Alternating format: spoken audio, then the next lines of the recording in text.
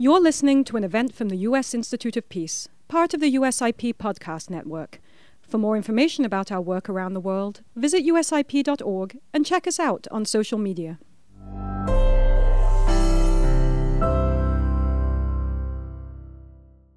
Good morning and welcome to the United States Institute of Peace, which was established by the U.S. Congress in 1984 as a national, nonpartisan public institution dedicated to helping prevent, mitigate, and resolve violent conflict abroad. We're delighted to co-host this year's opening day of PeaceCon with the Alliance for Peacebuilding, one of our country's most important peacebuilding organizations. USIP's partnership with AFP members, and the community of peacebuilders who gather every year for the conference makes this one of the most important events that we do here at USIP.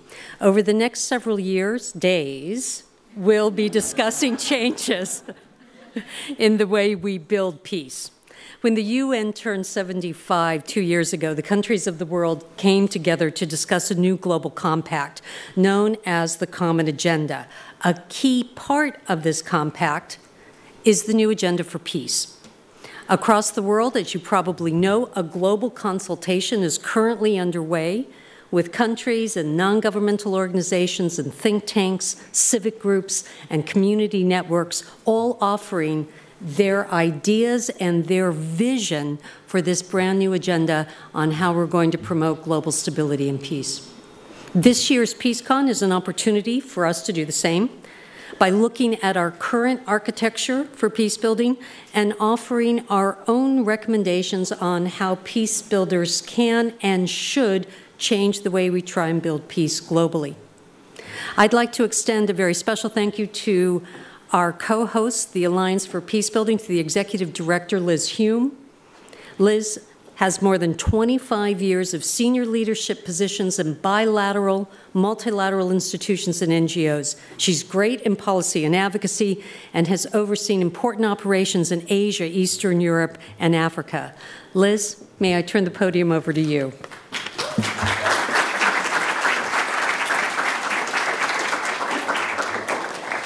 Good morning, everyone. Last year at PeaceCon, standing at this podium looking out over an auditorium, and the seats were completely empty. This year, we're together. And I've hugged so many times. I don't think I've hugged this much since in the last 3 years. So I'm so grateful you're all here. I'm so grateful that we can also engage so robustly virtually with colleagues all over the world. So thank you so much for showing up. I know opening remarks are meant to be inspirational and motivating, but to be completely honest, I'm really struggling this year. And I know many of you are too, because you tell me.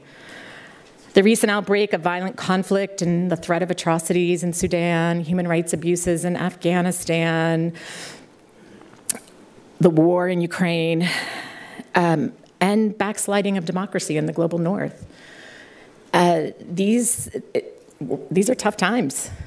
But I'm not going to rattle off statistics to you because you know them. If you're sitting in this room, you know them. If you don't, you might be in the wrong conference. And we can't dwell on crisis messaging because we know what happens. We do know. We have a lot of brain science, behavioral brain science knowledge. We know that when we start crisis messaging, we talk about the problems, our brain shuts down, our frontal cortex shuts down. That's our problem solving, that's our empathy, and we need that here today, and we need that more than ever. And we also know these are human-made problems. If they're human-made problems, we can fix them. But we have to use our collective agency. We have more than we think we do. We have more power than we think we do.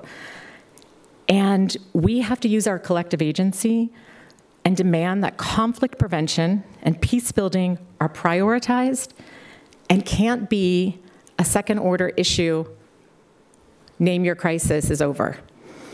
So it's up to us to finally integrate conflict prevention and peace building in the health sector, in the humanitarian sector, in the And we have some really good wins. The Global Fragility Act, of course, we'll talk about that. I couldn't be up here and not talk about it. We've built some amazing data over the last 2 decades. This data from the Institute for Economics for Peace, from the Fund for Peace, the OECD, this data has helped us make this case. And principles for peace. We'll hear about this more today. How do we build our standards and tell our story better so that it resonates with policymakers and donors and the public? So this past year, AFP, the Alliance for Peacebuilding, released its new strategy, its 10-year strategy to advance and build the field. That's all of you. You own the Alliance for Peacebuilding. It's your organization. We work for you. So that's what we're going to be rolling out along this conference and throughout the 10 years, and we want you to hold us accountable. I want to thank the U.S. Institute for Peace, their incredible staff. It's been a journey to get here. We're shaking off the cobwebs from COVID. And I also want to thank this amazing, small but mighty team at the Alliance for Peacebuilding. They're phenomenal. If you see these, tell them thank you. They've worked so hard. And I really want to thank Jessica Baumgardner-Zuzek. She works with me. She's my right hand, my left hand. She's in front of me. She's behind me.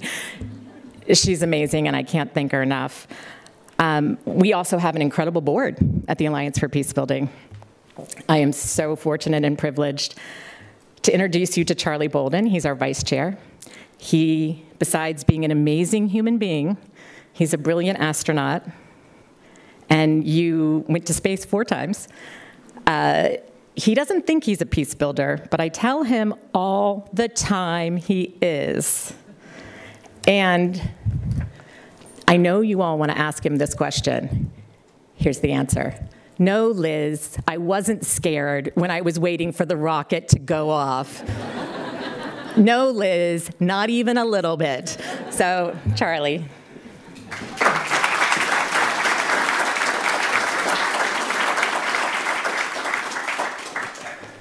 Good morning, and thanks very much. It's a pleasure for me to be here. As I look around, I see some people who brought me to this community. Melanie Greenberg is here. Bob Berg is back there with my wife, Jackie. And so for some of the younger of you, you may not recognize those names, but they brought me into the peace building community. And I will disagree with one thing that Liz said. I do believe I'm a peace builder. Now, it has taken me some time. So I'm General Charlie Bolden, as Liz said, and I'm the current vice chair of the board of directors of the Alliance for Peacebuilding. And it's my great honor to welcome all of you on behalf of our AIP board to this year's PeaceCon. As a Marine, and yes, I am still a Marine. I am retired, technically, but I'm still a Marine. I'll go to my grave that way. A former NASA astronaut and the 12th administrator of the National Aeronautics and Space Administration during the Obama administration, I felt right at home within this wonderful global community of peace builders since joining AFP's board a number of years ago.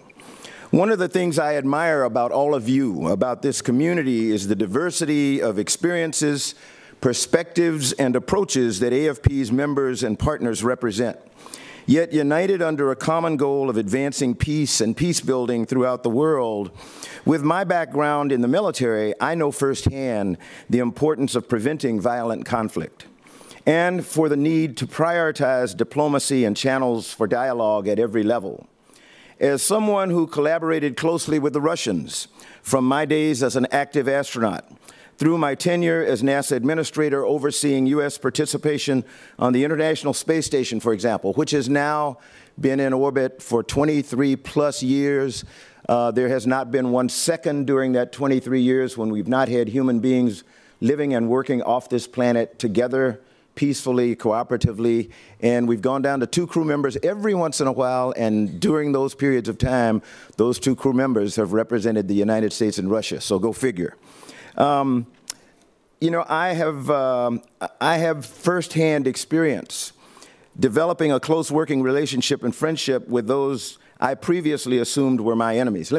Quick story about how I happened to fly my last space shuttle mission, which is the one that I cherish the most. There are none that I think are my favorite or my best or any of that, but the one I cherish the most was my last flight, STS-60, way back in 1994. I was here in Washington, D.C. at NASA headquarters, and my boss came in and said, hey, we want you to go back to Houston. I said, when? Just to get out of D.C. He said, well, soon, because we want you to command another shuttle mission. I said, great. We had not flown the first servicing mission to the Hubble Space Telescope, and having been the pilot for the Hubble Space Telescope deploy mission and left it in not great condition, I was really anxious to be able to go back and command the crew that would go repair it. They said, no, not going to do that. We already have a crew. I said, okay, what do you have in mind? They said, well, we are going to fly the first Russian cosmonaut on the space shuttle. I said, forget it, stop. I'm a Marine. I've trained all my life to kill those guys, and they've trained all their lives to kill me. I don't want to fly with any damn Russian. And he said, okay, calm down. There are 2 cosmonauts who happen to be here in D.C., and they would like to have dinner tonight, and we'd like for you all to get together and just talk, and then come back in the morning and tell me what you think. And so I reluctantly went out to Reston and to a home of a friend of mine and met Sergei Konstantinovich Krikalev, who today is he actually runs human spaceflight for Roscosmos, for the Russian Space Agency, and Vladimir Titov, who was, in fact, a Russian Air Force fighter pilot who had trained most of his life to kill me. But we spent the evening talking. We started off talking about family and our kids, because all of our kids were very young at the time, and the kind of world that we wanted to leave them. And that's all we talked about the whole evening, and talked about the mission that we were going to fly, the opportunity we had to try to form some kind of bond that other people would understand. That was quite some time ago, and today they are still 2 of my dearest friends. So don't give up. As we kick off this PeaceCon 2023 to discuss new peace-building architectures for today and the future, I find inspiration in the creativity and energy you all bring to our work, and connections and new thinking that will arise during this conference. We're going to be discussing a lot of interconnected challenges we face as the human race, as well as the solutions you all bring forward. I know that this work is not easy at all, and that it's happening at many levels, at every grassroots community level and at the highest levels of international policymaking.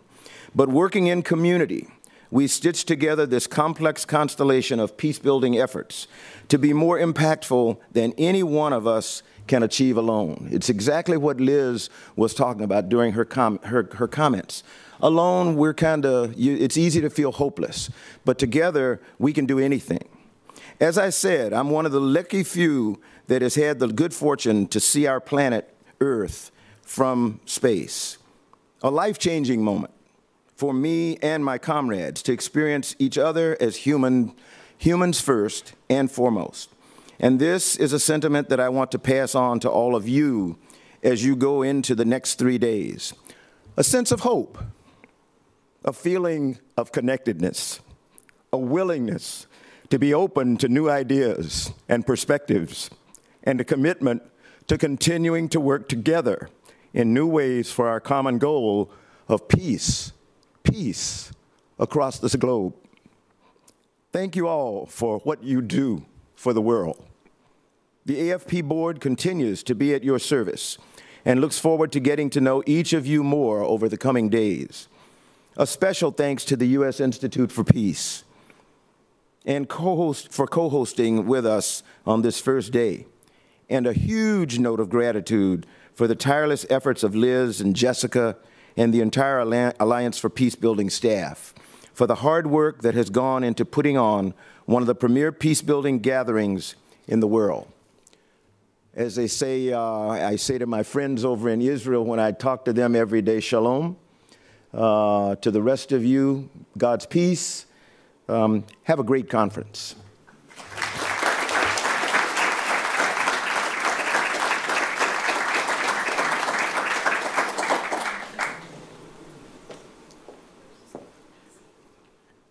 Charlie, thank you. Absolutely fabulous speech. We're delighted to welcome the members of the first panel to the stage. May we have you join us? We're very pleased to welcome the colleagues who are just joining us. Ambassador, thank you so much for being with us from Berlin. We're very pleased to have you here.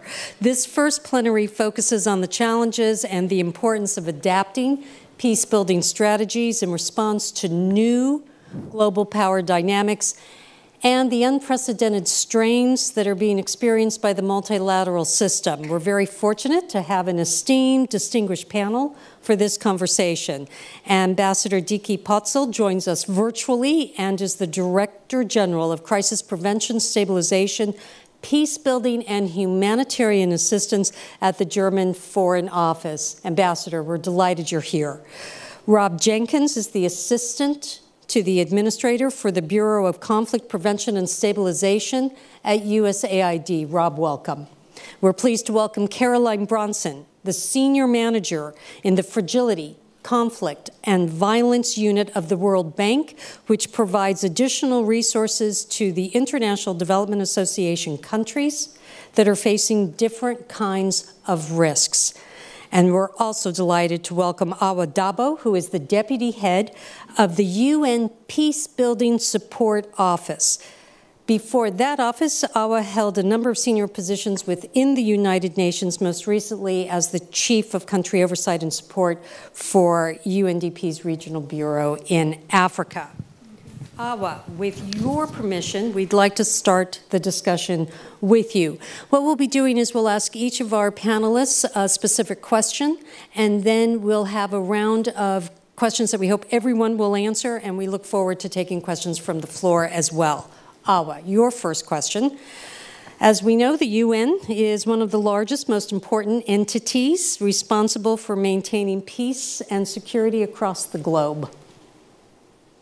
What concrete changes do you think, as a senior leader within the United Nations, including the department that you helped to lead, will make the UN better adapted to address today's threats? Thank you so much. Yes.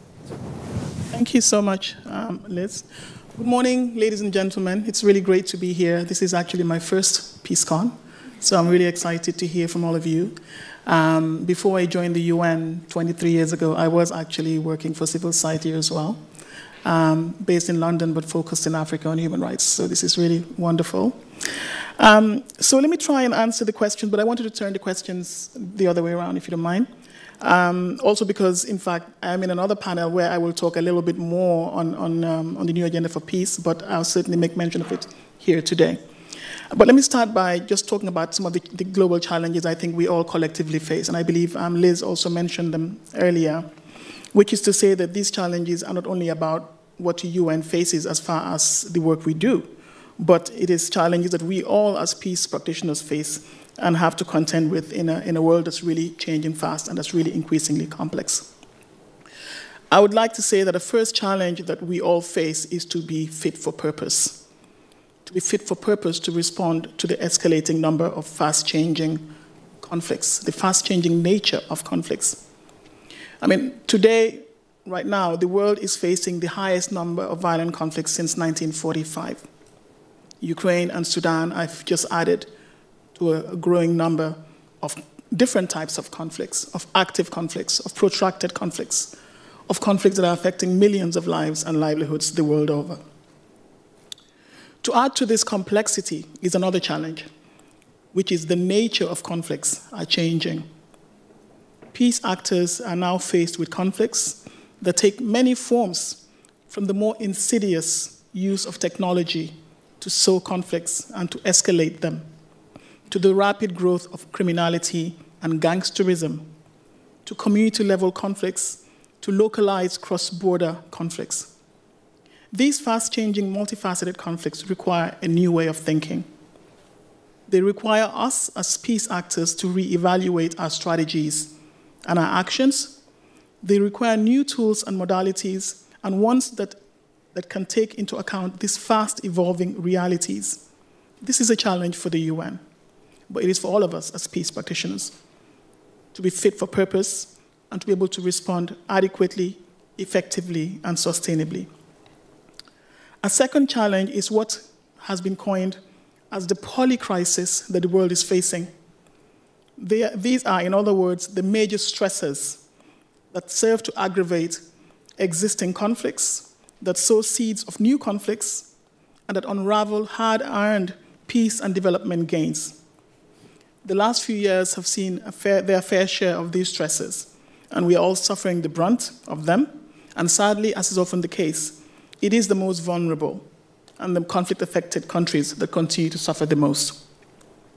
These stresses we know include, of course, the continuing impact of the COVID-19 pandemic, the war in Ukraine, the skyrocketing food and energy costs that causing alarming food insecurity worldwide. I mean, it is sobering that recent WFP statistics estimates that 345.2 million people are projected to be food insecure in this year. That is double the number of 2020. That is sobering and that is scary. Not to mention the climate crisis, the threat of terrorism, the global pushback against human rights, which all of us, I'm sure, have known or witnessed, as well as pushback on gender equality and the unregulated development of dangerous technologies. Another challenge will be that we will, in the UN, will certainly face, and you will face, is the deficit in international solidarity that we are witnessing today. According to the OECD, socioeconomic grievances continue to be the core of the most violent conflicts, with 24% of the world's population living in fragile contexts. And yet, ODA, dedicated to peace in these countries, has declined by 19% in the past decade. We are seeing in our work at the UN the trust between the global north and the global south is continually undermined by perceptions of unmet commitments and double standards. And yet, in all cases, prevention and peace building requires strong coherence across instruments of diplomacy, mediation, economic policies, and sustainable development. So given this fragile outlook and the rising needs, there is indeed an increasing demand for peace-building resources, which is also another challenge. The demand is not that the demand we have is not met from the funding from the funding we are getting from our donor partners, nor is it sustained. Competing priorities at time of fiscal constraints threatens the provisions of necessary funding for building and sustaining peace. And this was recognized by the General Assembly in 2022 September with the GA resolution on finance for peace building that called to strengthen commitment for peace building, both financial and political. We are waiting to hear what the GA's response will be to our call, or the SG's call, for assessed contribution for peace building. So across the background of these daunting challenges, we must continue to push and emphasize the centrality and the foundational nature of peace building and opportunities it offers as a catalyst for the broader 2030 agenda and the SDGs. Peace building is an immense opportunity. It is a fundamental pillar that cuts across the humanitarian development peace nexus to address systemic fragilities at the root of conflict. It requires people-centered, gender-responsive, and inclusive approaches. It is mutually reinforcing with sustainable development. So to get back to your point, Liz, on how are we working to ensure we are having responses that are practical and that are effective? Firstly, let me speak for the Department for Peace Building and Political Affairs, which is where I work, PBSO, Peace Building Support Office. And to say first, we have the new agenda for peace. The new agenda for peace will underline preventative action as a priority at all levels, and will make an appeal for greater international solidarity to tackle inequalities as key drivers of conflict, both within states and between states. By underpinning the call to leave no one behind, the new agenda for peace will be a marker on the road to the summit of the future and the broader 2030 agenda. The new agenda for peace will allow us to keep our eye on the ball on the SDGs, especially where progress is lagging in many fragile and conflict-affected countries. Sustainable development, in particular, is the route to prevention and peace. We know the development deficits drive grievances, they undermine institutions, and they allow polarization and violence to flourish. Secondly, we are hopeful that the new Agenda for Peace also offers opportunities for an enhanced peace-building commission, able to meet the increased expectations put on it. Strengthening the Peace-Building Commission can allow it to exert significant leverage to support the UN's efforts in prevention and peace-building by bringing together and proactively consulting a wide range of actors within the UN, but beyond, including civil society, private sector, regional organizations, etc. With this, the PBC can help address some of the root causes and drivers of conflict and instability and can foster coherence and effectiveness of UN action. And we are witnessing a growing appetite for the work of the PBC, and a recent engagement of the PBC with countries like Timor-Leste, Colombia, Mozambique, and Central Asia region has shown this. In addition, it's also important to note that the Peace-Building Commission supports the Security Council by accompanying countries currently on the Council's agenda as they prepare the long road for sustaining peace. And in this regard, South-South Triangular Cooperation has also proven to be a great way to learn from each other's experiences. And just last week, the Peace-Building Commission provided Colombia, my country, the Gambia, and Timor-Leste a platform to share their unique experiences in transitional justice with members of the Commission and other conflict-affected countries that are considered by the PBC. Thirdly, we continue to advocate for sustained and adequate funding for peace building. This is also including increased funding to the SDG's Peace Building Fund. We have seen that the PBF can be a powerful vehicle to advance our collective efforts to address global challenges. Such investments are key to not only addressing otherwise critical but unfunded actions, which are often root causes of conflict. They are catalytic to achieving the SDGs in fragile contexts. For example, since 2015, virtually all the PBF investments have contributed to the implementation of the SDG, of the SDGs to 2030 agenda. They offer the foundation for UN, for civil society, IFIs, and other actors to be able to build on and in support of the national priorities. These investments are catalytic. They are key to sustain support in peace-building interventions and in the long term. Fourthly, at DPPA, PBSO, we work on our partnerships for effective prevention and peace building. We know we must do this. We must continue working and improving our partnerships with IFIs. We also know the critical role the civil society organizations have in peace building, particularly at local and community levels. At PBSO, we look forward to scaling up our partnership with civil society, including through an annual dialogue, the first of which is planned for October this year. We understand the importance of working with regional banks, with regional economic commissions, noting the increasing cross-border and regional character of conflicts and the important role these entities play. How much more time do I have? Am I run out of time? Yeah. So I do tend to talk too much. Maybe just two more points.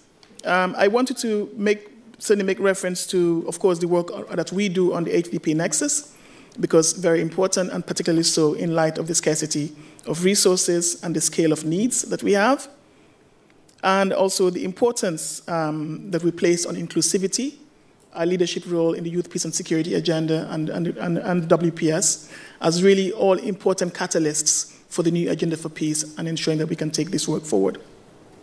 And lastly, let me make reference to an important point, which is on the point on data and results for peace building. We understand that demonstrable results and impact is important, not only for our donor partners, but importantly for the constituents that we are serving. And one good example of our planned work at DPPA is that we are developing a peace-building impact hub to deepen the understanding of how we assess, use, and share the impact of our peace-building interventions. So these are just a few examples of how we continue to strive to adapt. Reform and adaptation are by no means a once-off event. In the UN, it has been and continues to be a continual process. The next few months, with the publication of the new Agenda for Peace, leading to the Summit of the Future, will be key in securing commitments from member states and all stakeholders on these priorities. Thank you. Oh, well, thank you. Carolyn, the World Bank has been a leader in calling attention to the conditions that lead to instability and that lead to fragility, and in developing strategies for addressing these.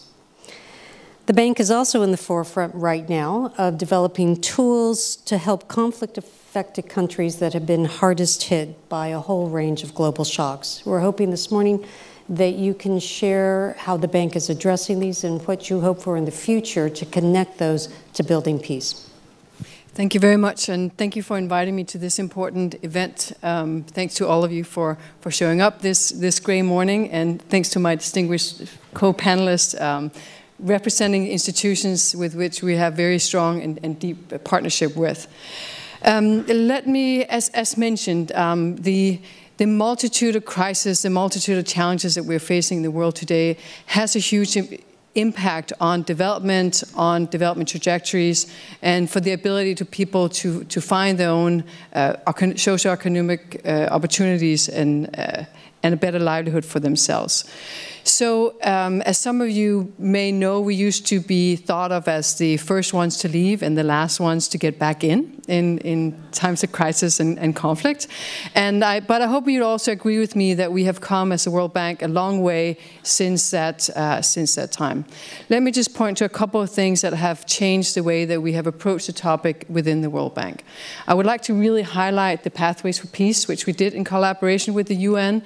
This, for us, was really a pivotal report that allowed us, for those of us like myself within the bank who are very passionate about peace and stability, to really make a development case for conflict prevention, both in terms of preventing that it starts, preventing that it escalates, as well as preventing reemergence after the end of conflict. So it really allows us to make that strong business case for why, as a development institutions, this is such an important and pivotal topic for us to invest in. It was absolutely critical that we did it with the UN. As you all know, a lot of the core aspects related to peace and stability are within areas that we don't normally consider ourselves as the World Bank to be having the comparative advantage, i.e. on politics, on security, dealing with security actors, etc. So it's very important for us to do it with organizations that have that expertise and have that ability to engage on some of these aspects. So what happened after that? So one of the other key things was that we actually, for the first time, developed a World Bank strategy on fragility, conflict, and violence, which made the case for us continuing to engage and upping and strengthen our engagement on 4 different pillars. The first one was actually prevention of conflict and violence, so both in terms of armed conflict, but also vis-a-vis interpersonal violence. The second one was on how to remain engaged. Again, going back to this thing of being sort of the first ones to lead, right? What is the role of a development actor who thinks long-term in these sort of more humanitarian type contexts? What could we do? Thirdly, looking at how to transition out of fragility, conflict, and violence. What's the role of development in that case? And then finally, also looking at the spillover effects, not least forced displacement, where we saw a critical role for us to play in looking at some of the protracted crisis and the longer-term impacts, as well as what we could do. So this has led to a number of things. We have, first of all, really tried to deepen our analytical understanding of what lies behind some of these conflicts. Understanding the key drivers, as well as what are some of the sources of resilience that we can also, as a community, as development partners, help to build upon. And finally, really trying to get very granular, very specific in terms of recommendations for our fellow colleagues in the World Bank regarding both those who have the engagement, that leads a policy dialogue with governments, but also on the specific programming, how we do our operations. And not just in terms of what we do, but also how do we do it, with whom do we do it, where do we do it, etc., to think through how we can actually, through these quite significant amounts of development assistance, we could actually help support some of these trajectories and try to be supportive there. I want to highlight also that we have been looking quite a bit at our financing instruments. With IDA 19, we established what we call the Fragility, Conflict, and Violence envelope, which actually consists of 3 allocations that corresponds to those pillars. So both trying to provide more funding for prevention is unfortunately, and I'll get back to that point, prevention of escalation of conflict. So it's actually for those countries that are already seeing a certain element of insecurity. It's also how do we help ensure that we have a minimum of engagement in those that are still in conflict, in high-intensity conflict. How can we look at the World Bank's ability to support institutional capacity as well as support human capital and try to prevent that from deteriorating? And finally, how do we support those countries where we see a window of opportunity, where we see an inflection point towards further stability and consolidation of peace gains?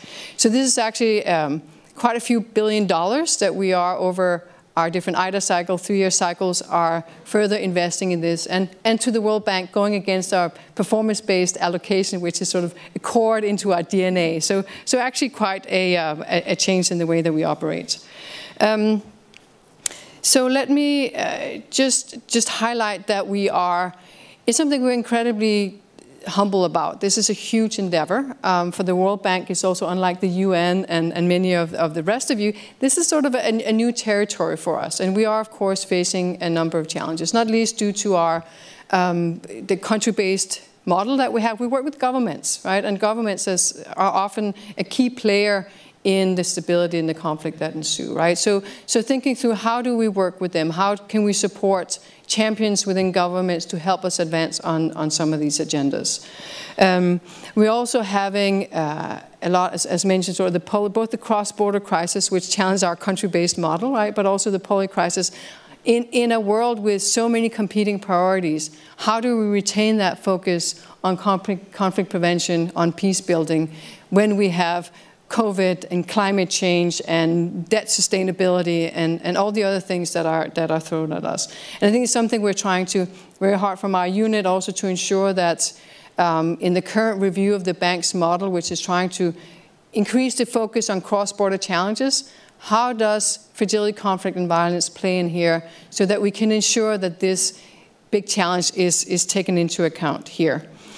Let me just highlight a couple of things that we also took away from the Pathways for Peace report, and which I really want to highlight how it sort of guides the way that we think about this, right? First one is that as much as we would like to think as the international community we can come in and change everything, at the end of the day, it's the countries themselves that have to drive these processes.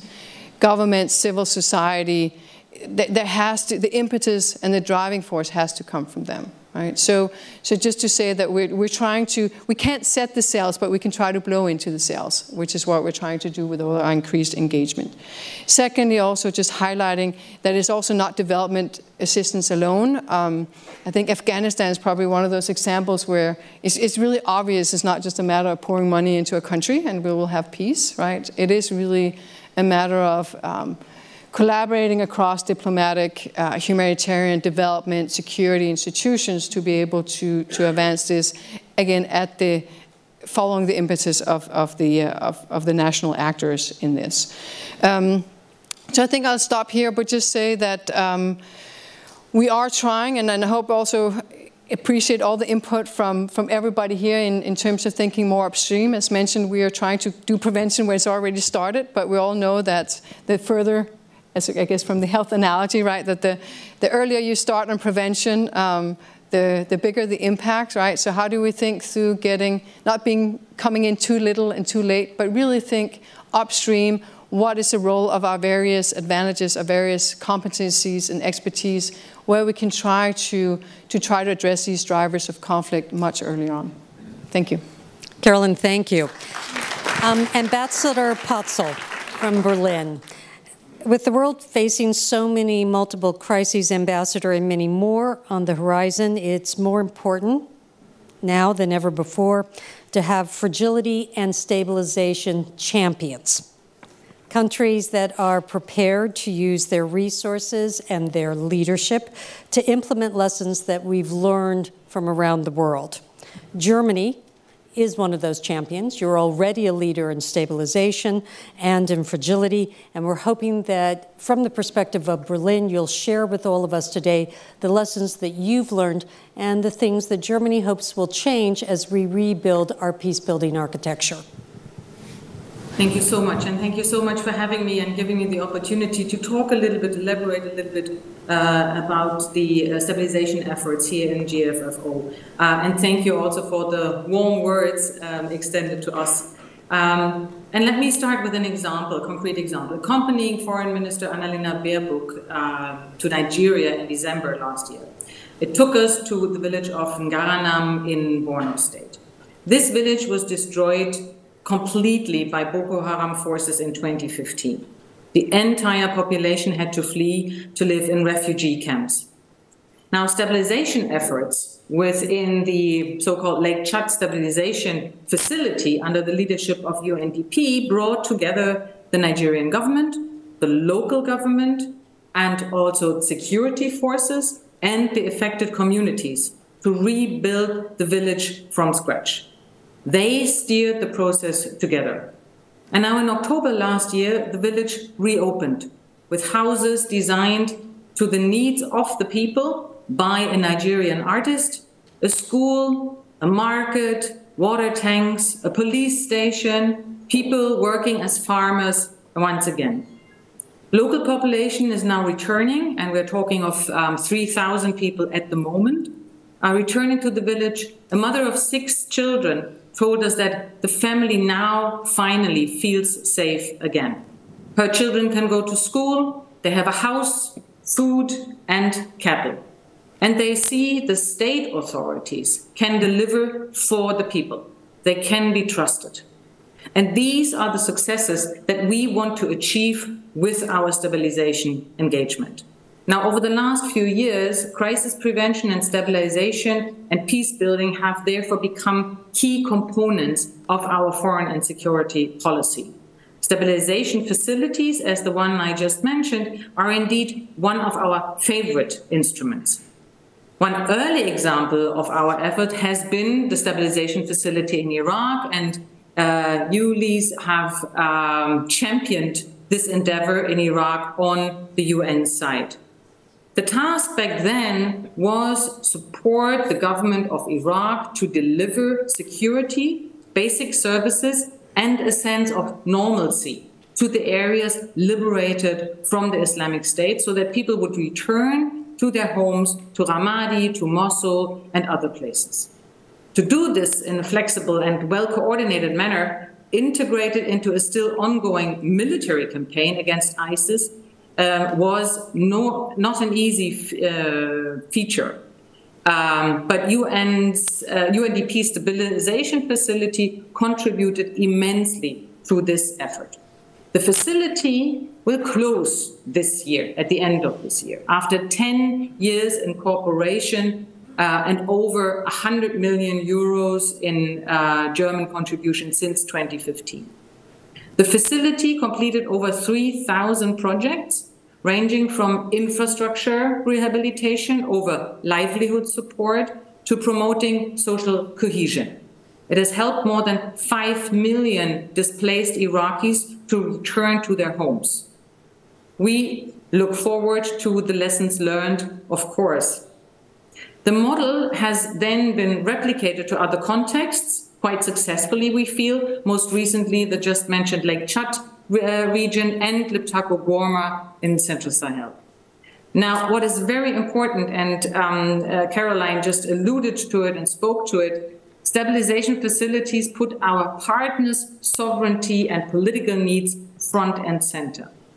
They support the return of positive state presence, from security to basic services. And most importantly, it is the government that's doing it, and it is seen doing it. And not us, not the donors, and not UNDP, which is running the facility. So now last year in December, we published our first concept on stabilization with the headline, An Integrated Action for Peace. And why is it integrated? Because it's integrated, first and foremost, in our diplomacy, in our diplomatic efforts. It's integrated into multilateral and international coalitions, because, as it was said before, we can't do this alone. And 3, where relevant, it is also integrated into military engagement. And that means that what we are trying to do is really to work hand in hand with the other 2 Ds, development and defense. So challenges, of course, are ample. And I want just to name a few. And thank you for seeing us in a leading role here. But we really need to sit together and think about how to tackle those challenges also together, because still more needs to be done. Coalitions need to be formed on different levels, not only internationally, but really also locally. We need to have all actors on board, i.e. the civil element, but also the military element to be successful. And we also need to enhance the cooperation between the humanitarian, the development and peace actors, the famous nexus, which was also already mentioned. If we get the nexus right, and we are really convinced, this only increases the impact we can have with our different engagements. Arguably, on the other hand, the biggest challenge arises in situations where we do not have a political partner in power who shares our values, or, as a minimum, a reasonable degree of overlap of interests. Adaptability to developments on the ground and flexibility is really key in our stabilization efforts. That's why we look very closely at what is currently happening on the ground. And where we cannot cooperate with government partners, support to civil society actors and local self-governance are possible mechanisms. A second or different challenge, again, is resource mobilization. Germany is already one of the largest donors in the peace building and the stabilization space. My department alone spends about 500 million euros per year. The needs seem to be endless, but our pockets are not filled with money.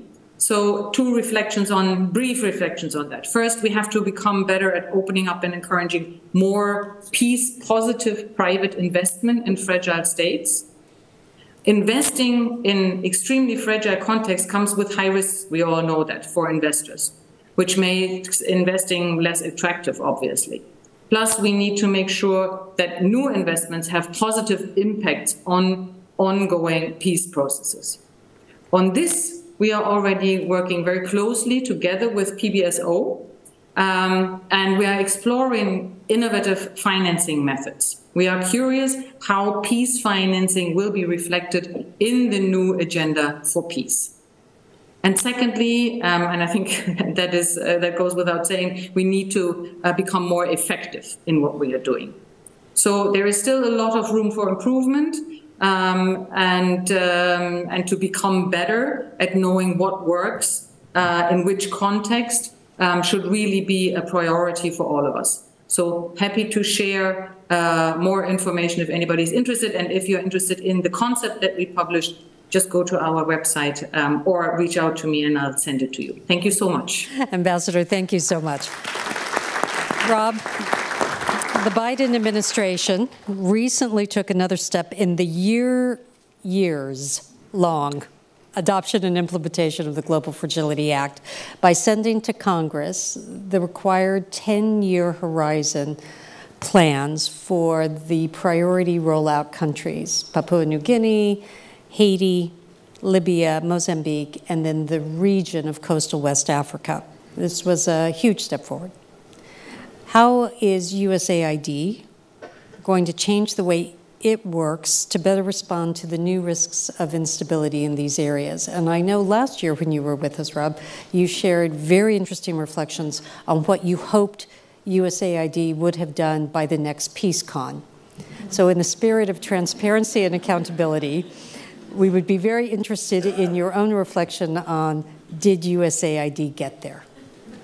Well, thank you, Lise. I have no memory of what I talked about last year. I just know there was no one out here. First, I want to thank you. I want to thank Liz. It's a great honor to be on this esteemed panel. I'm having a bit of imposter syndrome. You start with the guy who's been to space for 4 times. These 3 wonderful, dynamic women, a lot has been said. I hope to add something to the conversation. You're expecting me, everyone's expecting me to spend a lot of time talking about the Global Fragility Act, talk about the U.S. strategy to prevent conflict and promote stability. This afternoon, there is a 3D, diplomacy, defense, development, fireside chat, just on the Global Fragility Act. So I'll touch a little bit on it, but I'm not going to go into it too much right now. I'd like to just, first, no one's ever been fired quoting their boss. So last month, the administrator of USAID, Samantha Power, delivered her annual testimony on the budget when you have to do it in front of all 4 committees. And she went through the litany that we've all heard, and we all have gone through the poly crisis. Looking at it just a little bit differently, whether we knew it or not, the world was on a positive trend there for a while. Things were getting better. Poverty was going down. Malnutrition was going down. GDP was going up. Wow, things changed quickly. With all these different shocks. You name the one that's the biggest. Khartoum's the latest. Think about it. 8 countries border Sudan. All of them have had conflict recently. That's a big part of Africa, which is a big part of the world. So we're losing on investments over 30 years. Democratic backsliding, misinformation. So the question is, can we do anything about it? I think Liz Hume is hiding over there. I don't know where she is, but she did say we should focus on a sense of hope. I don't know if any of these problems are solvable. I'm not sure if any problem involving humans is ever solvable. It evolves. So how do we mitigate? How do we manage? I'm not sure what the answer is. I know it's not going to be unidimensional. Lately, I've been over-focused on the fact that I think our industry, that being the development, foreign affairs, foreign assistance industry, has become over-specialized. We've gone so technical that everyone's a specialist. No one's a general practitioner, standing back and looking holistically at what this society we're looking at, what this country, what this region needs. No, I'm looking at food security. I'm looking at child malnutrition. I'm looking at you name the X.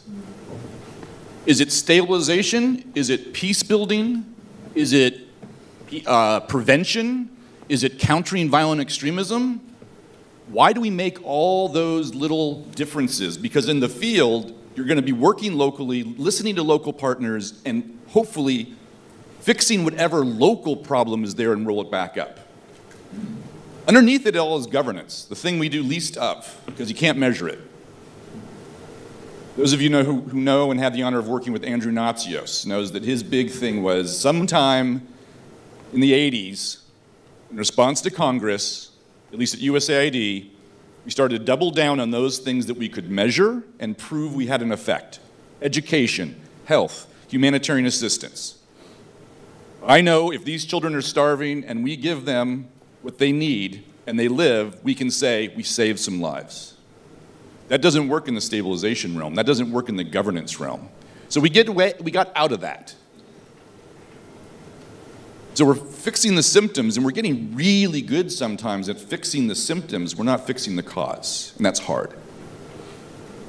No amount of foreign assistance is going to do it. I can guarantee you not one donor is going to do it. No matter what we're going to do, it's going to take time. We're going to have to actually not just pay lip service to partnership, but real partnership. The ambassador talked about the different things that Germany is doing, and yes, Germany is a leader in this space right now.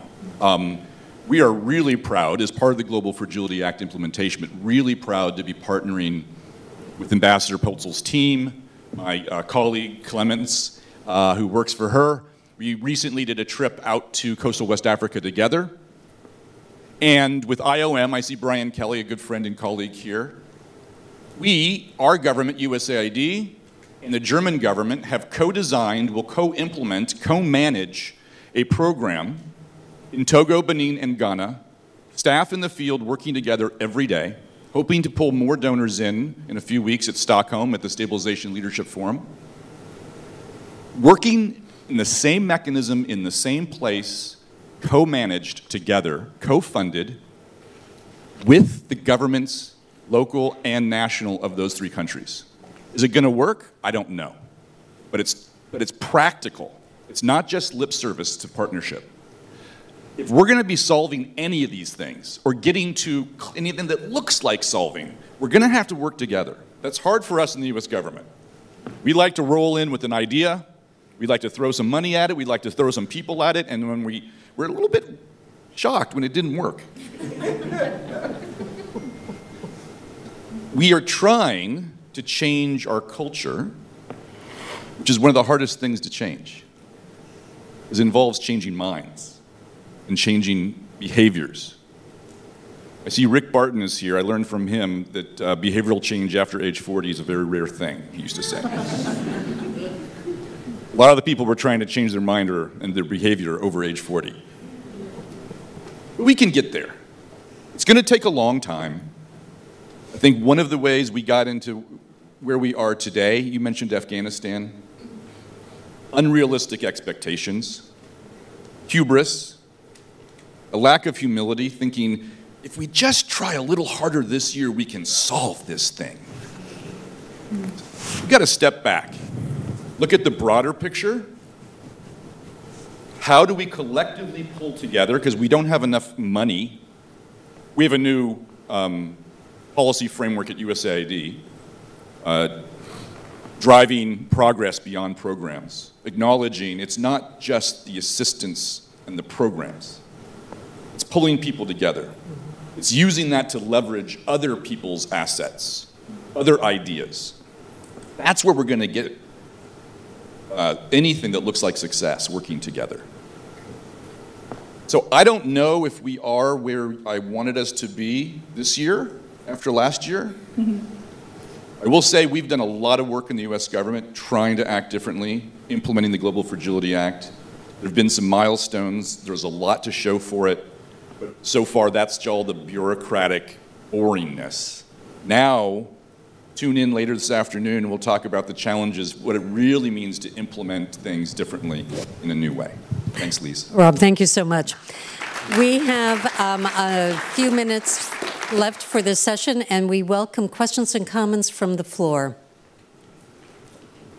I didn't know we'd get questions from the floor. I wasn't prepared for that. Yes, ma'am, please.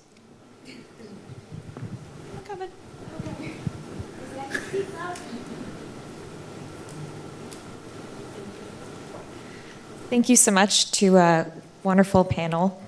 I would like to touch on Mr. Jenkins and a couple other panelists talked about coordination and collaboration and what you're doing in each of your organizations towards that goal. I was wondering if maybe some of the panelists could speak to an entity within your organization that's more defense of the 3Ds, a security entity that you would like to work closer with in the coming year. Sure.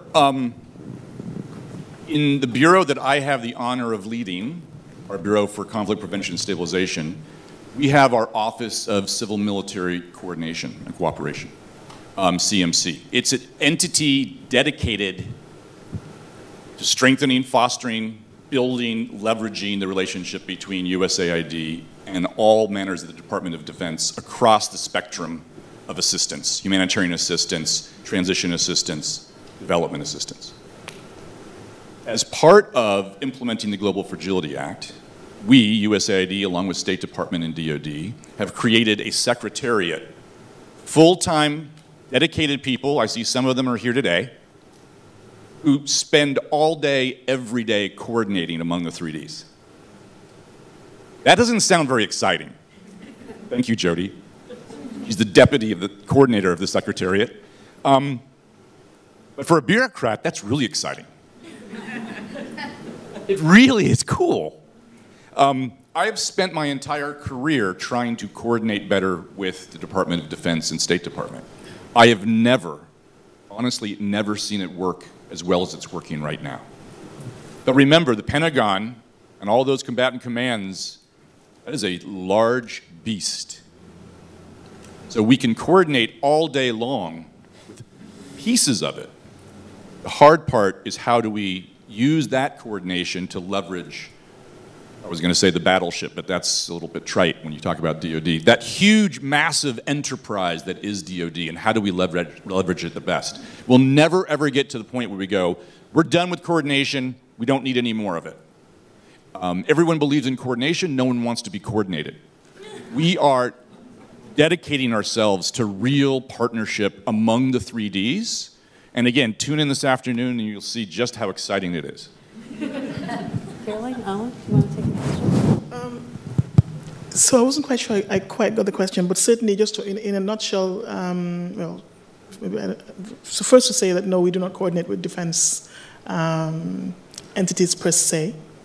But the question actually raised some thoughts in my mind, speaking specifically on this issue of peace and security and what it actually means for the work we do on peace building. The perception of the work the DPPA does in peace and security and peace building, and especially as we speak on the HDP nexus and the need to work in a much more collaborative fashion. I think it's just to say that it's a continuous challenge as far as coordination and collaboration, ensuring that in trying to push the centrality of peace building, how to ensure that we are speaking the kind of language that our humanitarian colleagues in the H understand. I mean, I think we've got it as far as development actors and peace building actors. But how do we speak with our humanitarian actors on peace building in a way that does not scare them when they hear the S? So certainly not when they hear the D. I'm sure they'll be running a mile. But certainly when they hear the S, because it is about humanitarian space. It's about this fear that we don't want to muddy the waters of what peace building is vis-a-vis the soft P.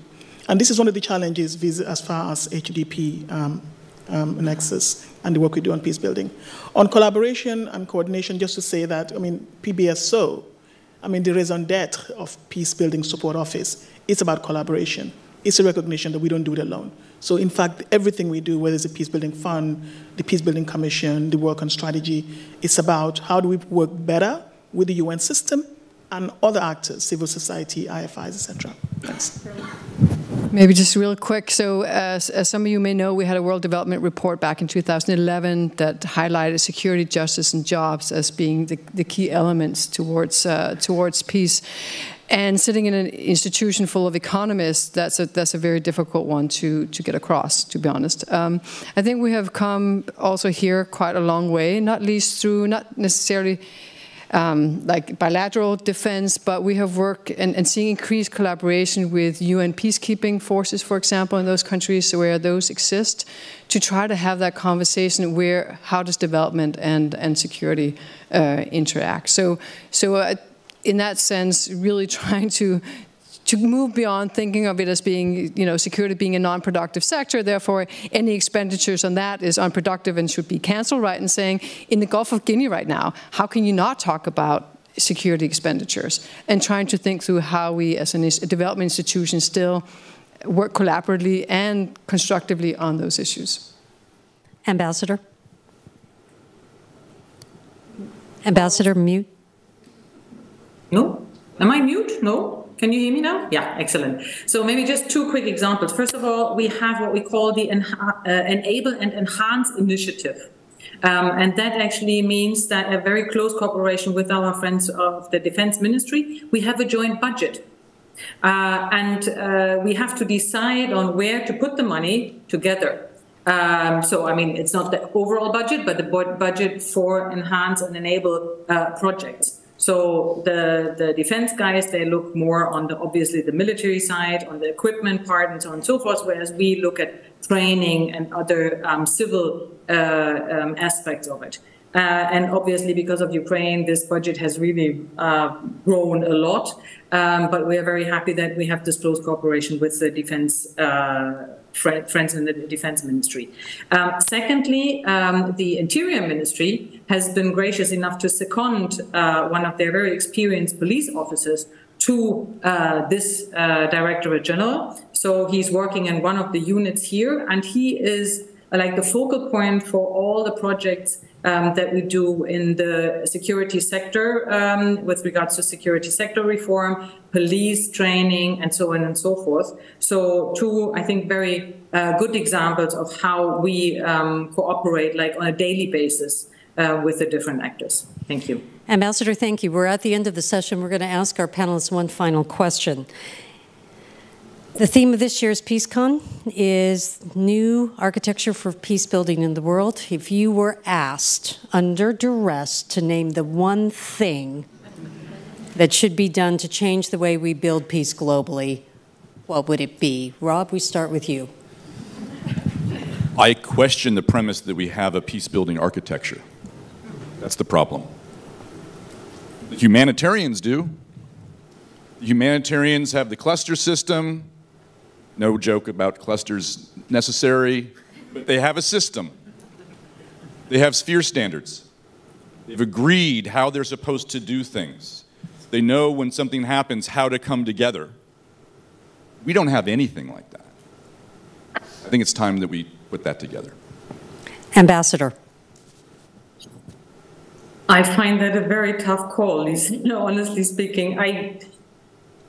Well, if I pick one thing, but Caroline already alluded to it, I think really we need to get better in terms of ownership. We have to have leaders in the process that are actually from the particular region, from the particular area.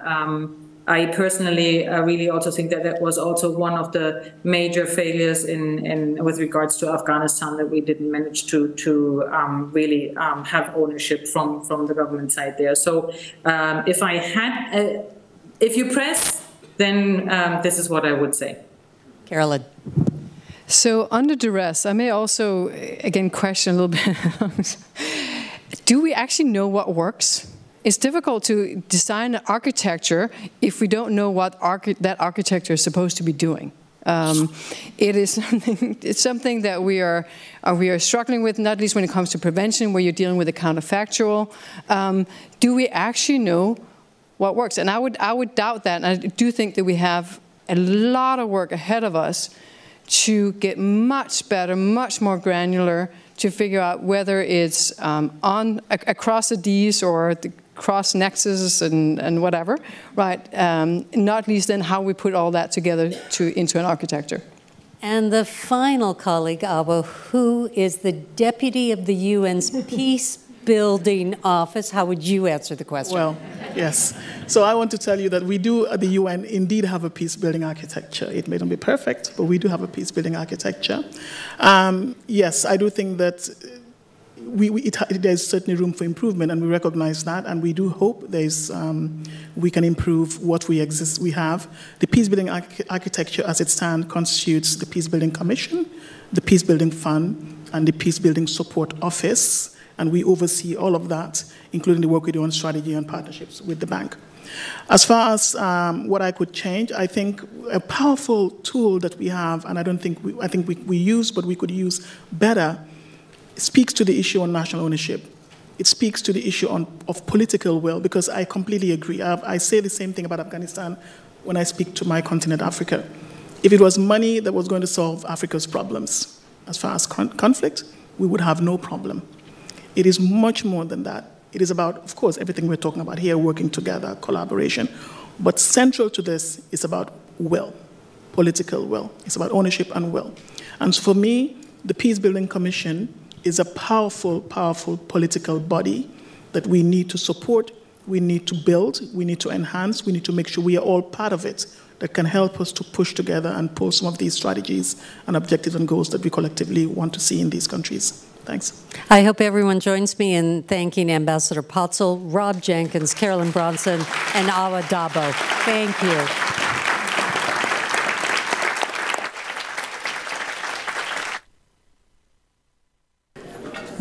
Thank you. Thanks so much. Thank you. So as they're getting settled, I want to introduce Melanie Greenberg. Melanie Greenberg is the managing director at Humanity United, former CEO at the Alliance for Peacebuilding, our touchstone, and about 5,000 other things. We are so grateful that she's in our community. So Melanie, I'm going to turn it over to you.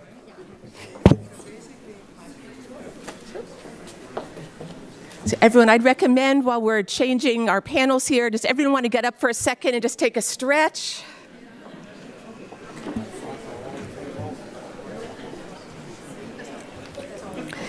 And while you're stretching, I would like to thank Lise Grand, Liz Hume, Charlie Bolden, the amazing staff at the Alliance for Peacebuilding, and all of you. It is a truly profoundly moving moment to be here in person after 3 years of trying to do peacebuilding virtually. And as all of you know, peacebuilding is an innately in-person set of processes and relationships. And to do that to the metaphorical and actual empty room is dispiriting. So it is with great joy today that I introduce this panel and just look forward to talking with all of you over the 3 days of PeaceCon. So I never had an Earth from space moment, but the closest that I came was at the end of the Cold War as I was entering the peacebuilding field. I began to see that citizens could make peace.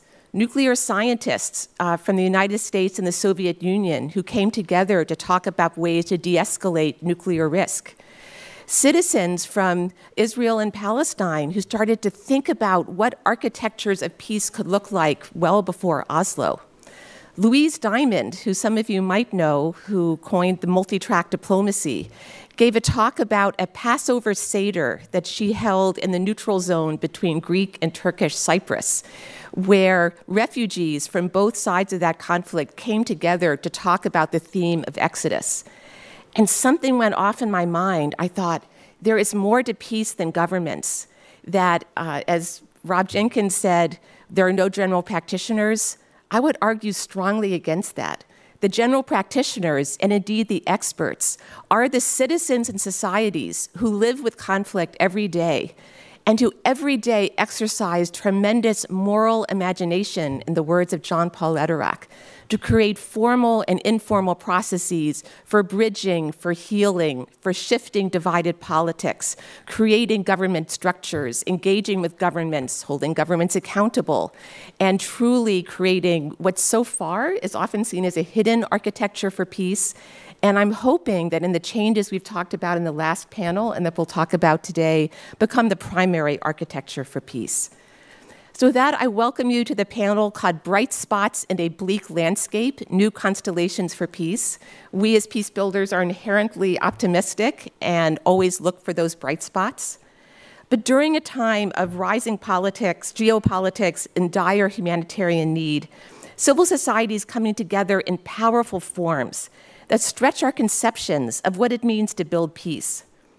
The people who are creating and inhabiting these spaces view their engagement together as radical acts of politics and imagination that have the seeds within them for deep transformation at a local and global scale.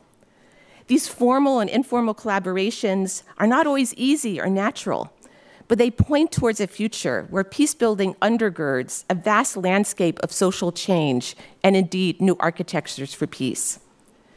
This panel of brilliant women will explore several areas of creative collaboration to shine light on these new architectures. What are we learning from new forms of transitional justice in Colombia?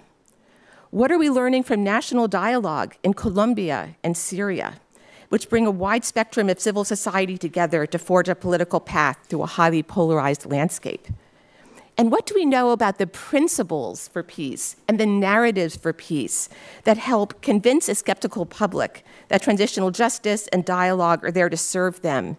How do societies create the political landscapes, create the trust that's needed to create sustainable peace?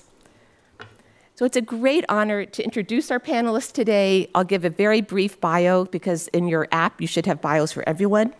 But Maria Victoria Llorente, here from Bogota, is the executive director of Fundación Ideas para la Paz, Ideas for Peace.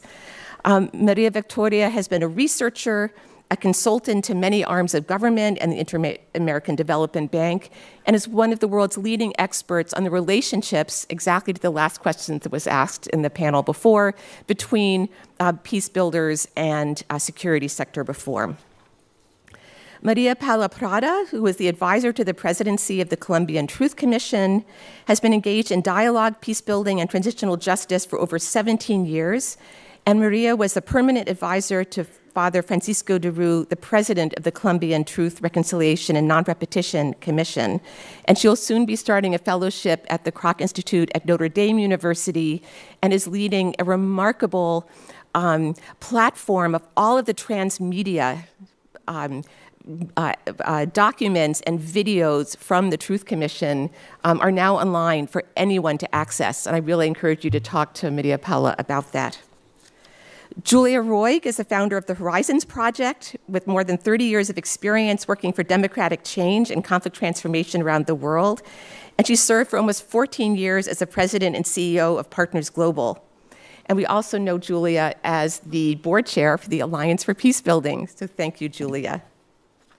Raja Al-Tali is the co-founder for the Center for Civil Society and Democracy, and she is a member of the Syrian Women's Advisory Board for the UN Special Envoy for Syria. And when the Syrian revolution started, she started documenting human rights violations and worked with Syrians inside Syria and with Syrian refugees, especially in the Middle East. And finally, Heba Casas, the executive director of Principles for Peace. She's had 17 years of experience in various leadership and expert roles at the UN and was the former chief of the Crisis Prevention and Response Office in Geneva. So please welcome these wonderful panelists today.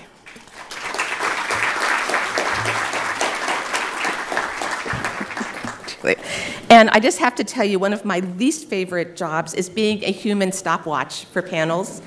If I didn't have that role, we would be here very happily through lunch. So if you see me flashing these very annoying orange cards, it's for full transparency to make sure that we have plenty of time for our speakers to speak, but that we also engage with the audience.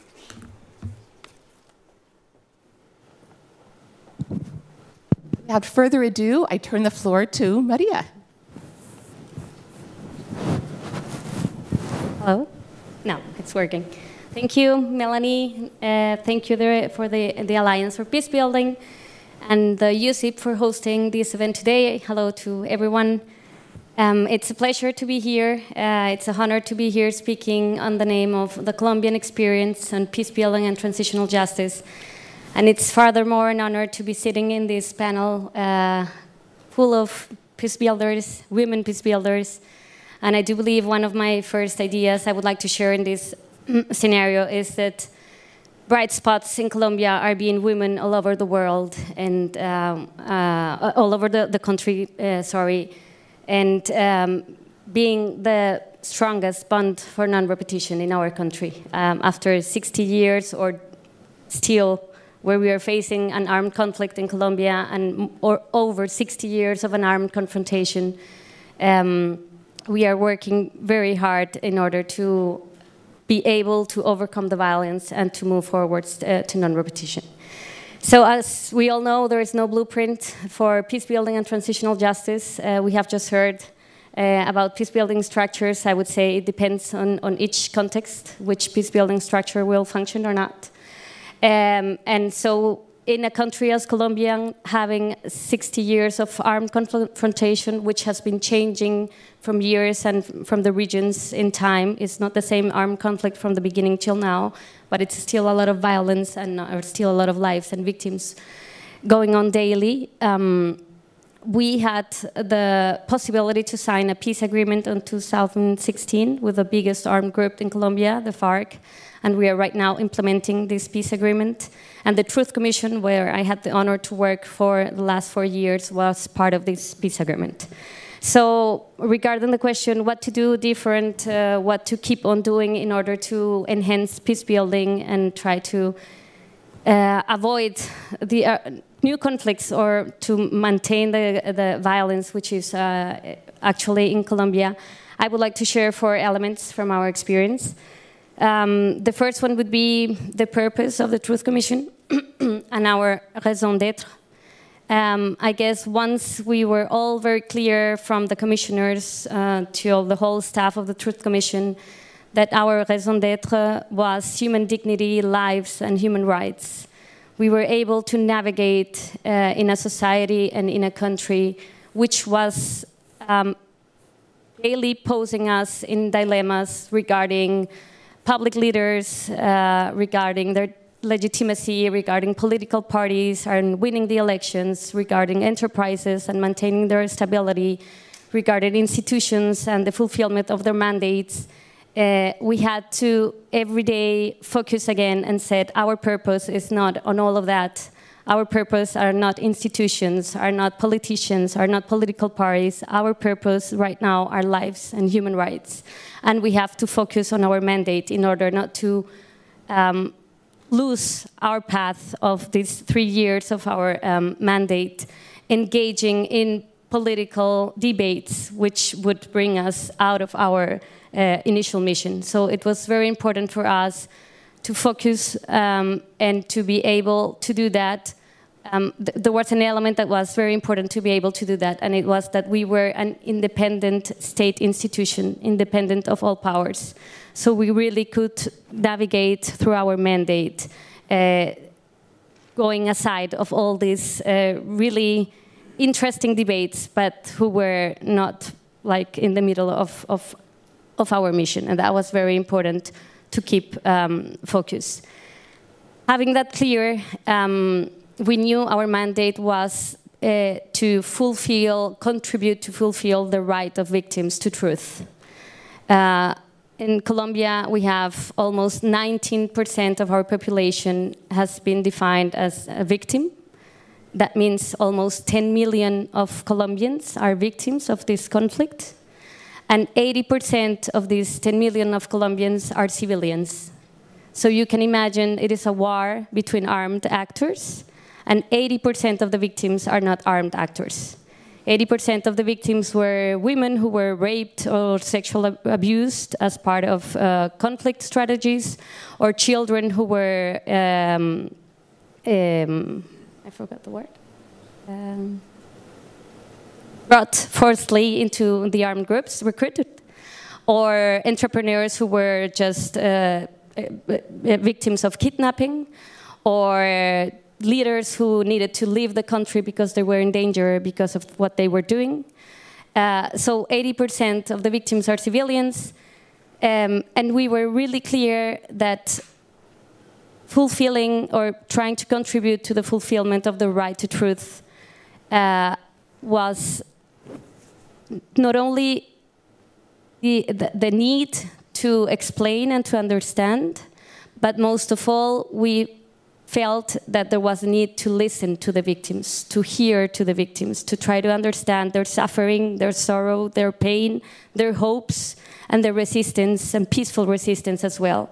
So part of our methodology was listening, and what we settled as a meaningful listening. We tried that our listening sessions were reparatory in itself, because we know the country is not going to be able to repair in a monetary way, and no one will be able to repair someone who left or a violence you have suffered in your body.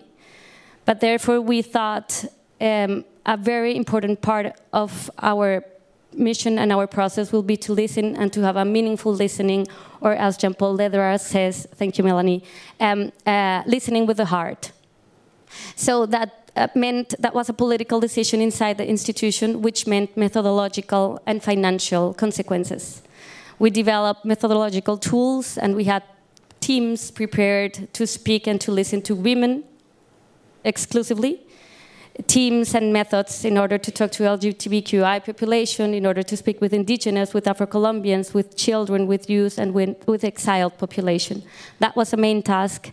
So making it relevant and significative, but also at the end coming back to them to let them know what we found out. Not only to come to them to listen and to ask, but also to come back and to bring the information.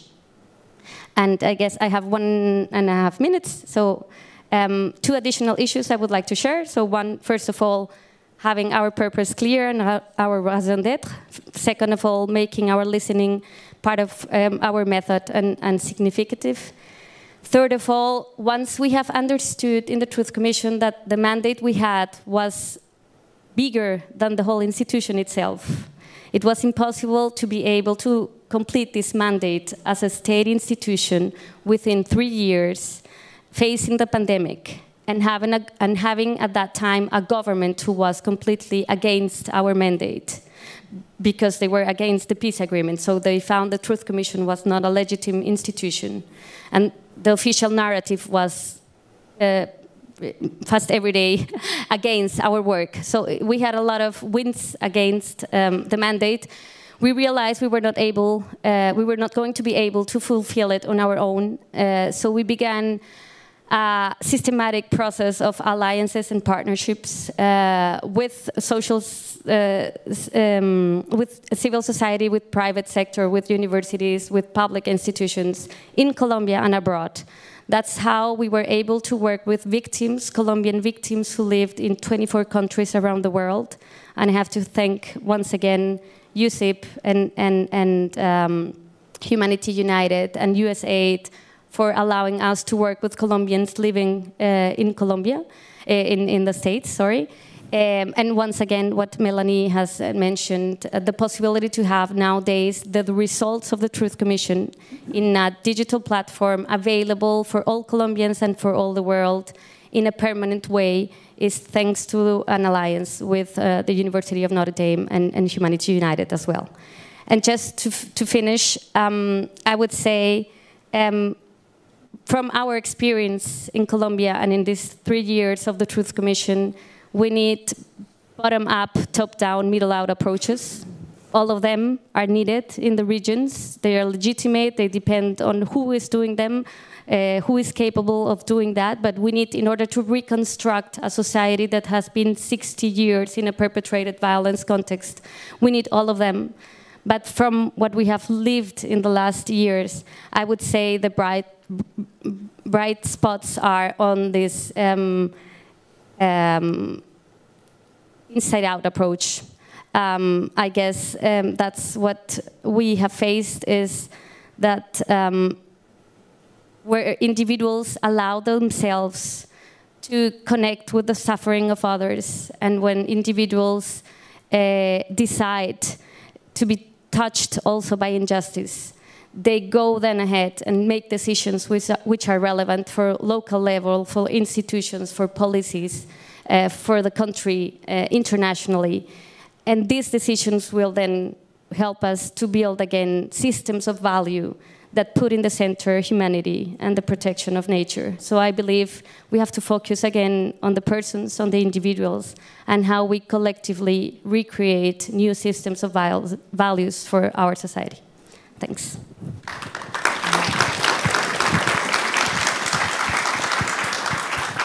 Thank you, Maria. Maria Victoria. Well, thank you very much, Melanie. First of all, I want to thank USIP for having us here, and the Alliance for Peace Building, and of course, Melanie, Humanity United. Thank you, thank you. I feel very privileged to be here in this panel and look into all these people here finally in a packed auditorium. I think it's amazing. So thank you very much. So okay, I'm going to bring into the discussion these exercises we had in Colombia related to social dialogue. We call it social dialogue. It's very different from the social dialogue that we internationally know about. It's not about labor, labor dialogue. It's a social dialogue in the sense that it brings together different people. Diversity is really key in this, and to exchange positions and to get to know people that don't really know each other normally, or wouldn't be together talking, and with the purpose to address issues, critical issues, and hopefully to produce something different and to bring out something from that dialogue, bring out something that might be related to changing relationships, building trust, mainly building trust, which is so scarce in our days, and build common agendas, and also shape or influence public policy. So in recent years in Colombia, we have been using dialogue in many different ways. So we have been using dialogue to build important peace accords, not only the one we signed in 2016, but previous to that. So we have had like a tradition in using dialogue, which is a paradox, being such a conflictive and such a violent country in some periods of our history, recent history. So recently, this idea of this tradition of dialogue became wider, and civil society, and particularly during the recent social outbreak we had just after the pandemic in 2021, though we already had some different outbursts of social outbreaks prior to that, but really the one in 2021 was huge in Colombia, like it was in other countries in Latin America. Remember Chile, a country that we will never thought in our context that was going to go into that, into such social unrest. So during this process, a number of initiatives of social dialogue flourished. We counted at least 62 experiences in a period of, I don't know, it was like 3 months. That really critical moment were like 2 months and expanded to 3. But during that period, really society mobilized. And there were all sorts of initiatives of trying to bring together people from different places, civil society, businesses, academia. So there were really a lot of stakeholders that got involved. Businesses, which are usually very difficult to bring to these sort of conversations, they were really engaged. But also public officials, national government, local governments also promoted different instances of dialogue. So it was really important, and it was really important in the sense that it helped us sort of. It didn't de-escalate really what was happening, because this was a multifaceted civil unrest. There were overlapping agendas, so it was very difficult to understand and to really bring out which was the common agenda. So at the end, we ended up like having these different experiences, as I already said, 60 of them, or 60 plus. Some of them were more sort of negotiating, so more like trying to get into negotiating, not necessarily people that were in the streets, not necessarily that, but trying to negotiate agendas. And we were part of one of these initiatives at my organization, Ideas for Peace. We are a think and do tank, so we get involved into many of these instances. So one of those was, for instance, young people. One of the key people that came out to the streets were young people in Colombia. There was a huge, 2 minutes? Oh my God, I love to talk. Okay, I love to talk. So I'm not going to go into the specifics of that, but there were different instances. So some were more negotiating, others were like forum types, others were like more structured dialogues. We took part also in another one, more structured, which we called We Have to Talk Colombia. And well, if you want to have any specifics about that, we can talk afterwards.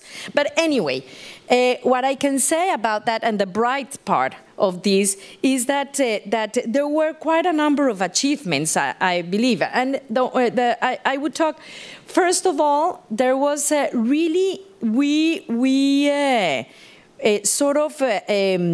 nurtured and waved a thick dialogue fabric, and we continue.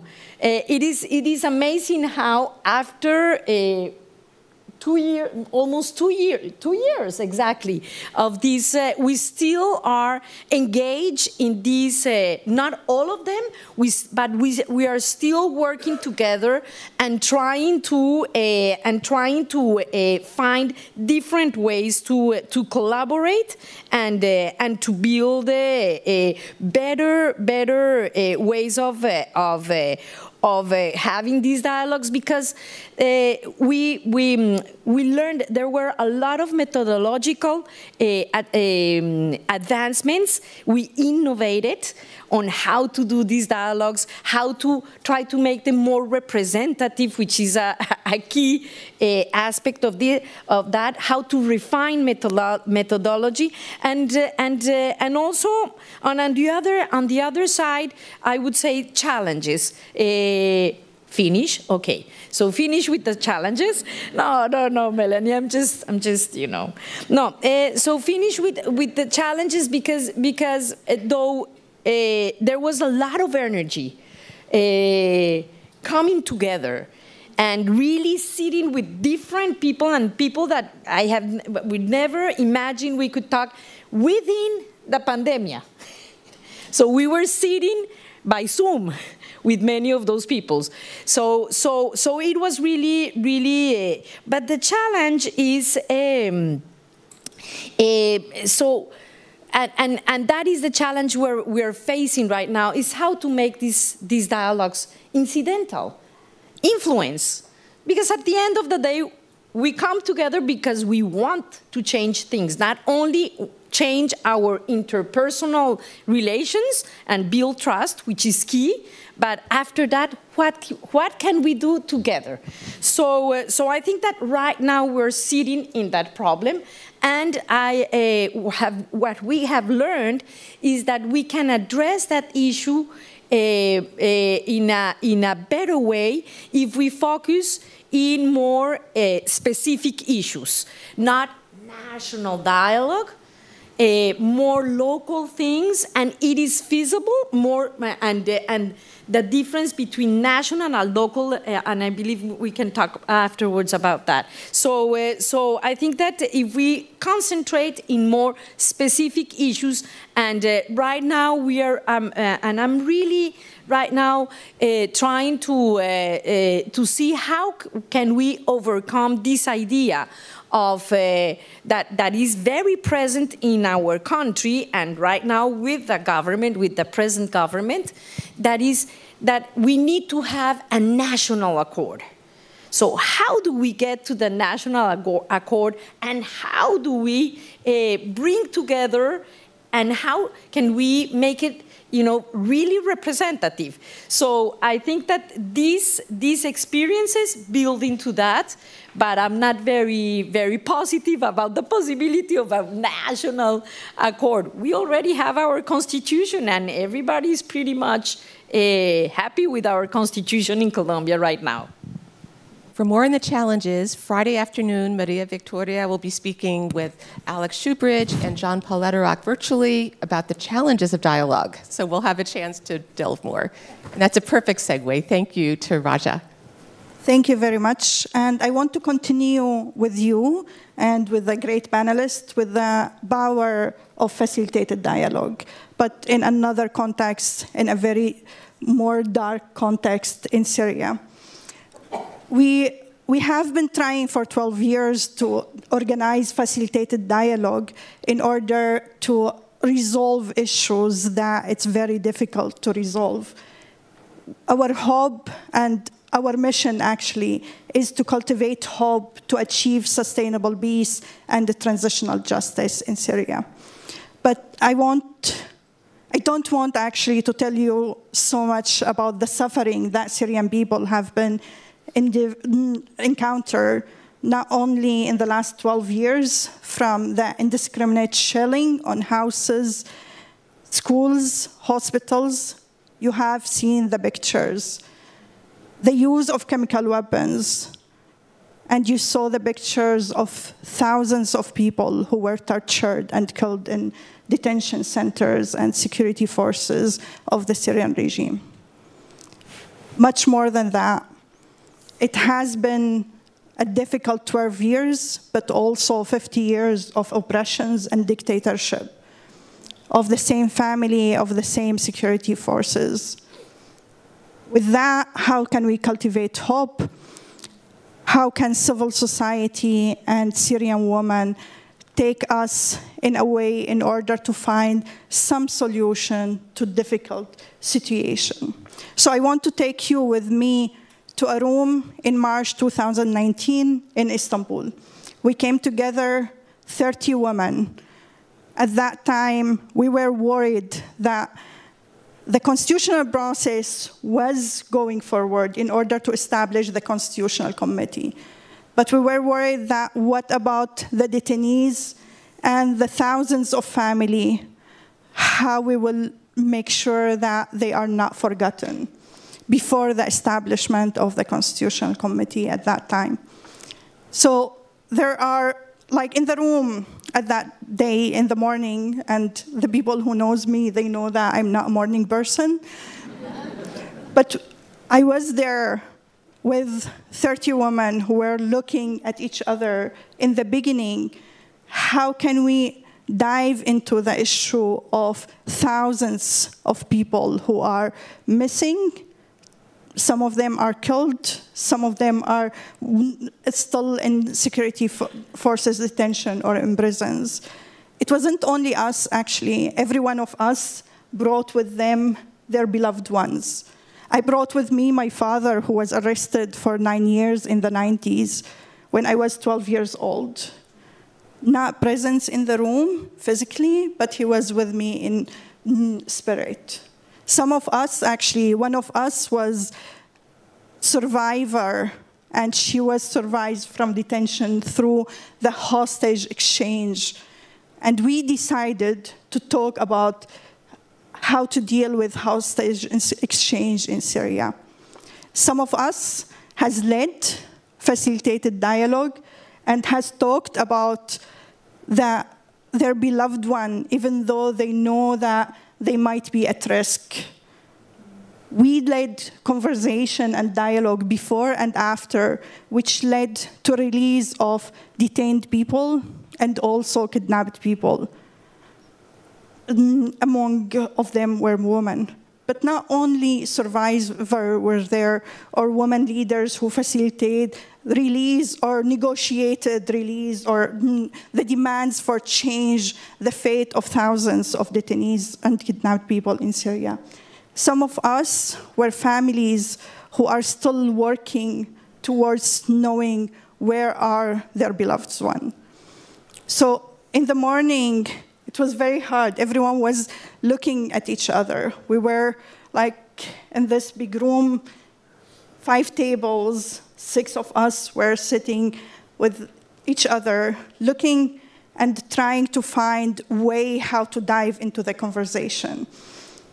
And the opening session was very essential because together we decide what are the different priorities that we want to go through.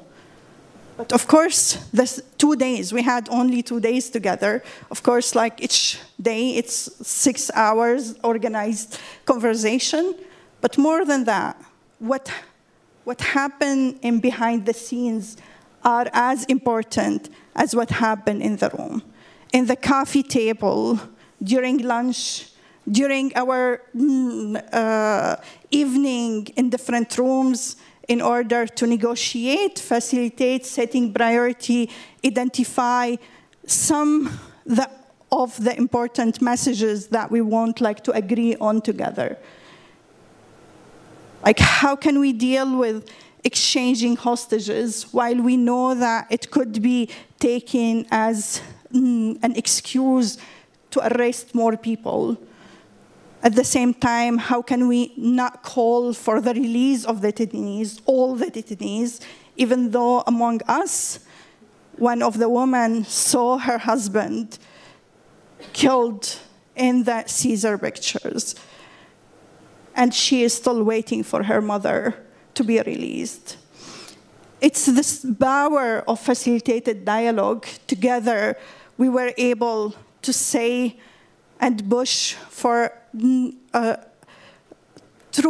truth-finding and ways in order to explore more and finding more about that issue of detainees. It's still not resolved, and I think in the previous panel we talked about long-term solution. And we know, all of us, that it will take time in order to reach to a solution or justice for all the people in Syria who have been survivors of detention or other human rights violations, which some of them actually amounted to war crimes and crimes against the humanities. How can we reach to that without all the preparation that went through? So I won't to go into what happened before and also after the facilitated dialogue in order to be able to see the power of facilitated dialogue and how it could be a way of cultivating hope for the future. So when we are discussing which topics we wanted to go to, even to decide on the detention, a lot of consultation needs to happen before identifying the actors, identifying, analyzing the context. And all of this, it's essential, not only about the issue or the detention issue only, but also as a way of investing in critical thinking and investing in way of active participation. And this is, I'm not talking about country that has been practicing democracy for a long time. I'm talking about how can you tell your opinion after 50 years of dictatorship. So we are working towards making sure that pushing for a mechanism of truth, commission, and accountability in Syria is essential. And that with pushing and with your support, calling for establishing the mechanism for missing people in Syria that the General Secretary of the UN announced in January, and it was endorsed in March of this year. So with that, I would like to finalize and support and hope that we support the power of facilitated dialogue. Thank you. Thank you so much, Raja.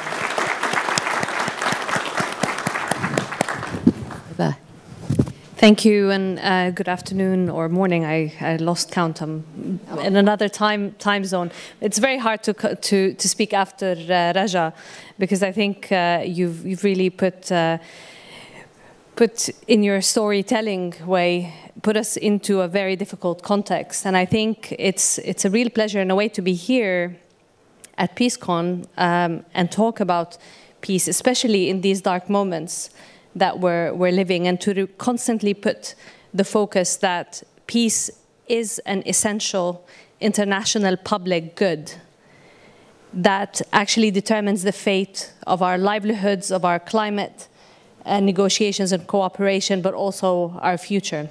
as humanity. So in these dark times, I think it's very important that we're talking about peace. And for that reason, I'm really grateful to be here on behalf of the Principles for Peace, and just to say a few words about that, because we are a newer actor in this space.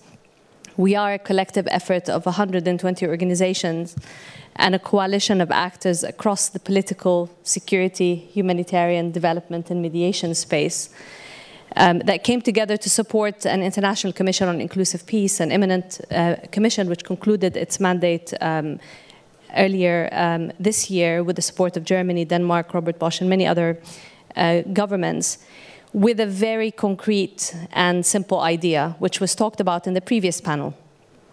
One, do we know what works and what doesn't work in peacemaking and our peace efforts? Can we orient ourselves around our collective learning, what we've learned from mistakes, but also what actually works and where peace holds? And can we have a common lexicon, common standards, common principles that guide us as we move forward? And that's why we came together as a collective effort.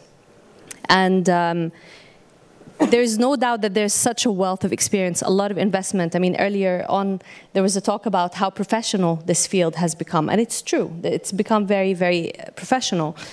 But in general, peacemakers and actors within the peace space do not necessarily orient themselves around common lexicon, common standards, common frame of reference, analogs to how the humanitarians do around the humanitarian principles and the sphere standards. And the result is often very different ideas around visions and objectives and timeframes and results, and makes also tracking and measuring quite difficult. So our coalition came together out of this sense of urgency and concern for the changes in the conflict and lead and peace landscape. And I think the previous panel analyzed it beautifully, starting from Awa to the rest, so I'm not going to go there. But also out of a sense of fed-upness. And I say fed-upness, it's shared between practitioners, policymakers, but also populations who see that over the years, we see again and again that we have such a bad track record. In some places, it's good, you know. We have some great successes where peace continues to hold. You know, we can talk about Bangsamoro in the Philippines. We can talk about Aceh, Indonesia, Timor-Leste. We can talk about, you know, how things are unfolding in Colombia. But, you know, we can talk about also failures in Afghanistan. We can talk about Syria. We can talk about Yemen. We can talk about Libya. I can go on, the Sahel, Mali. But fed-upness on the part of the populations, and as someone myself who grew up in a conflict country, you know, you see firsthand the horrors of war and conflict, and you see that war is not just about the battlefield, it's about all these insidious impacts that continue to unfold when the guns go silent. So that's what really brought us together with this effort to really go deep into what works and what doesn't work, what do we need to recalibrate, and how do we actually articulate that in a set of principles that can guide us.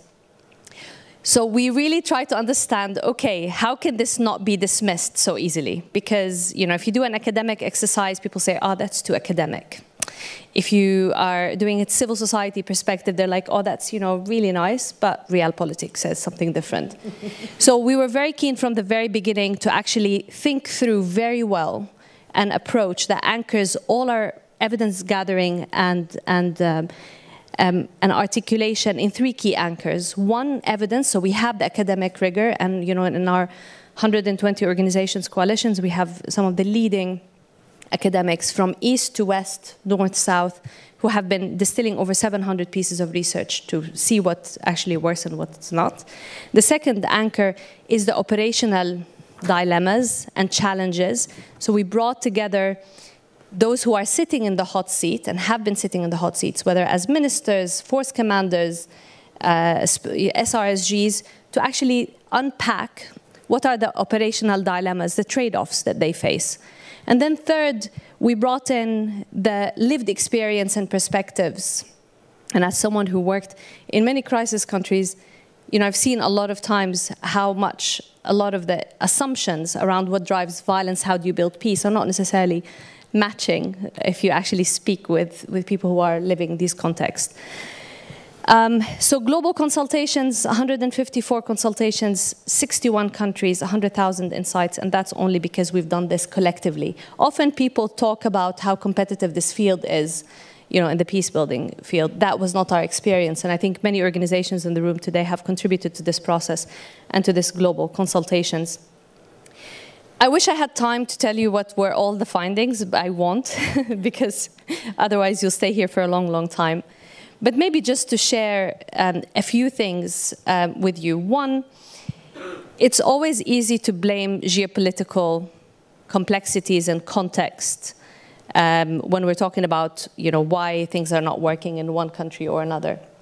But what we found out very clearly through this evidence generation process is that there are also gaps at the heart of the current approach to peace and stabilization. And often, peace breaks down because of three key deficits, if I'm to simplify. One is a legitimacy deficit surrounding peace processes or the efforts of peace actors who are involved, and that's because of who's involved and who's excluded, but also what peace delivers.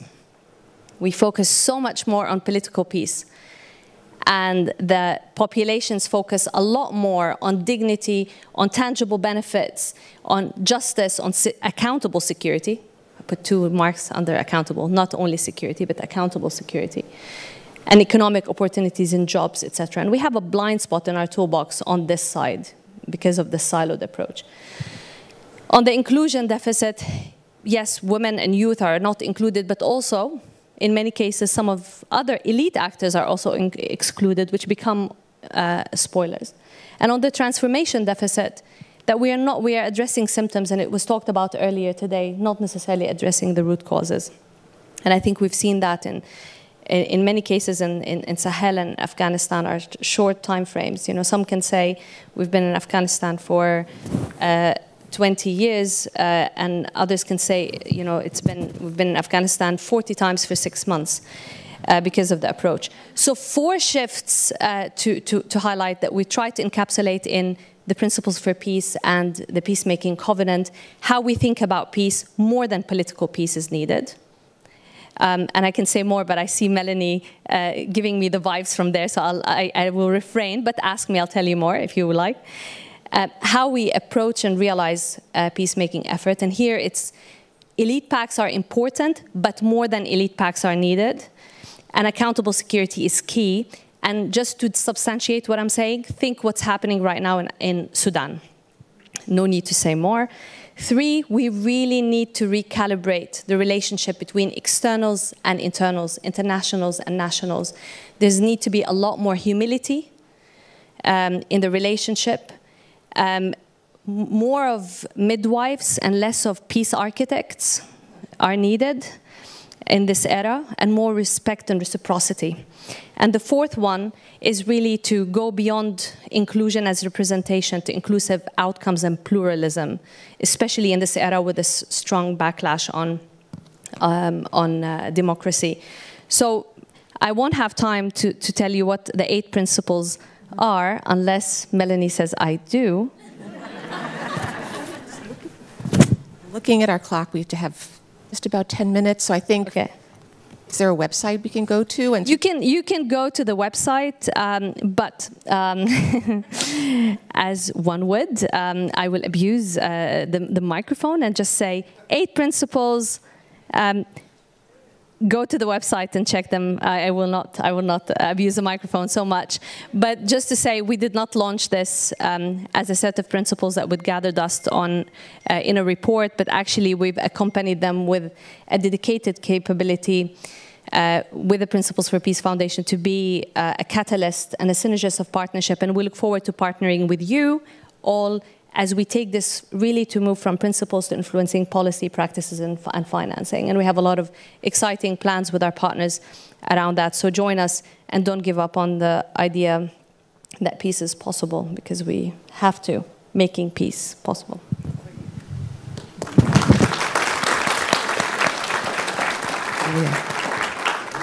Just not sure if it works. Does it work? Oh my gosh, no, that's okay. I have to go last after between all of you and the break. But gosh, thank you so much to all of my co-panelists.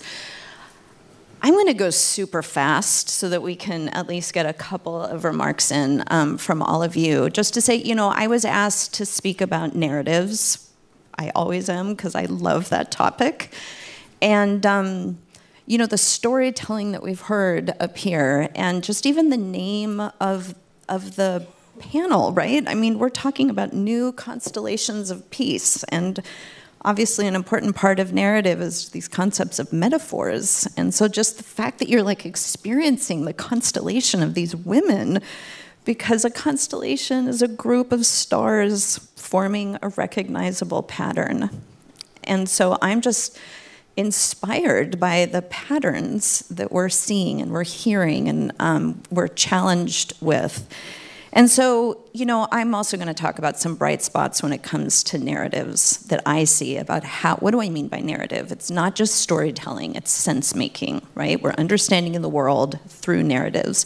And we're trying to bring forward these narratives of peace and peace building at a time of all of these challenging, kind of complex crises and difficulties and violence. And complexity is the answer. And that is the answer. That is the narrative answer. And what I would want to say we have to complexify our narratives. And peace builders are very good at this. We actually see nuance in everything.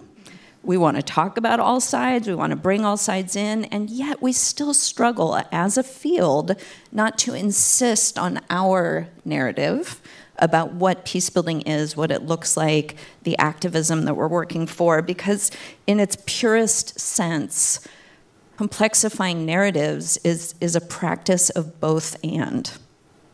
In its simplest sense, we can be working at the national level and prioritizing local dialogue and local voices. We've got to stay away from the black and white messaging that we have. We do know this. Who's good and who's bad in this story? What is the right answer? It's short-term urgency, it's long-term work. All of this has to be communicated in how we're bringing people into a peace-building agenda.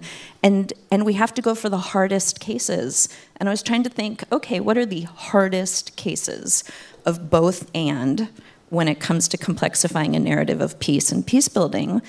And I thought about the Doha negotiations that are happening right now, where 70 civil society organizations are saying, please recognize the Taliban as Afghanistan's government.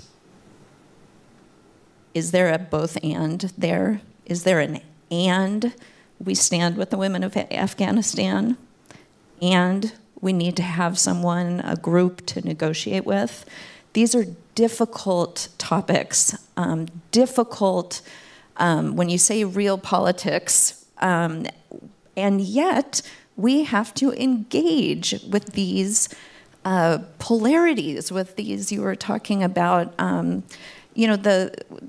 of the challenges of being able to bring people into this work. Because what's the other one I was thinking of, one of the hardest ones, was we were all so thrilled when the world stood up in solidarity with Ukraine. And there was another narrative, which was there was a racialized aspect to why the world was standing up with Ukraine. And both of those things could be true.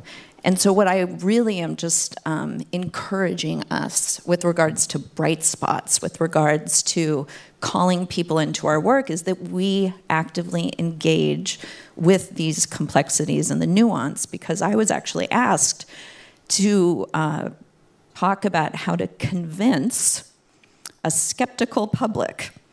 And we heard from Rob Jenkins this morning, if you're over 40, you're not going to be convinced of anything. We don't change our behaviors. We actually don't. But we can bring forward new sense-making. And what does that look like then as a narrative practice? It looks like engaging in a movement mindset. And so a lot of you talked about mobilizing. You talked about creating political will. We talked about needing solidarity with the oppressed. And that is a movement mindset as peace builders, not as technocrats, not for all the wonky kind of evidence that we have, even though I agree that this is important. If we're going to engage in narratives, we're thinking about meeting people where they are, because there is a reason that there's a rise in populism. There is a reason why autocratic regimes have resonance with people. We're fearful, we're traumatized, we're worried about like migration, we're worried about changing norms, where gender is. We have to engage in these narratives. We can't necessarily combat them. We can't convince anyone to think differently. We know this. You're all engaging this. But we need to interrogate our own narratives about how we are communicating about our goals about peace and peace building and where those narratives and partnerships lay. So I had so much more to say to you this morning. We're going to be able to continue talking about narratives, but I'm going to stop there. So hopefully we can get a couple of questions. Thank you, Julia. I think we'll have time maybe for one question.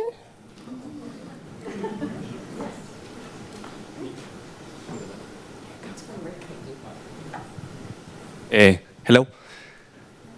So it's not an easy question, maybe it's a stupid question. But anyway, like, conflict is something that is very human. I'm also Colombian. I like to feel that we're like a bright spot. But being there, you don't feel so bright. So I think there is, like, I understand the whole complexity of everything that we're doing, but there are things which are pretty simple, and one of them is, if conflict is human, it's very different to use weapons in human conflict. No, we don't have to agree on everything, but one thing is when you have a kid that has like a massive gun, or a guy, it doesn't have to be a kid, who has a massive gun who intimidates or kills somebody with it. So I don't know if the question that we should be asking is, what if we decided as humans just to disarm the world, or what could be the quickest way to do that together, or no, can we undo the weapons industry? That may be just a start. That would be my question. Thank you. And although our focus is international and we're here at the USIP, as we understand conflicts that are awash in guns, so thank you. I wonder, using that as a jumping off point, could I ask the panelists, if we were to gather here in a year to another full audience, and we're thinking about conflict, reducing the guns, but a way of being a couple of steps further towards transformation of conflict, what would you like to see in a year? Maybe starting with Julia and moving to Maria. So in a year at PeaceCon, that's what I'm going to say. A year from now at PeaceCon, I'll be very excited when we have a diverse group of folks attending who will see themselves as peace builders. General Bolden this morning said, no, I see myself as a peace builder. I would love those who aren't currently in the profession to be in the room with us with regards to that bigger movement for peace.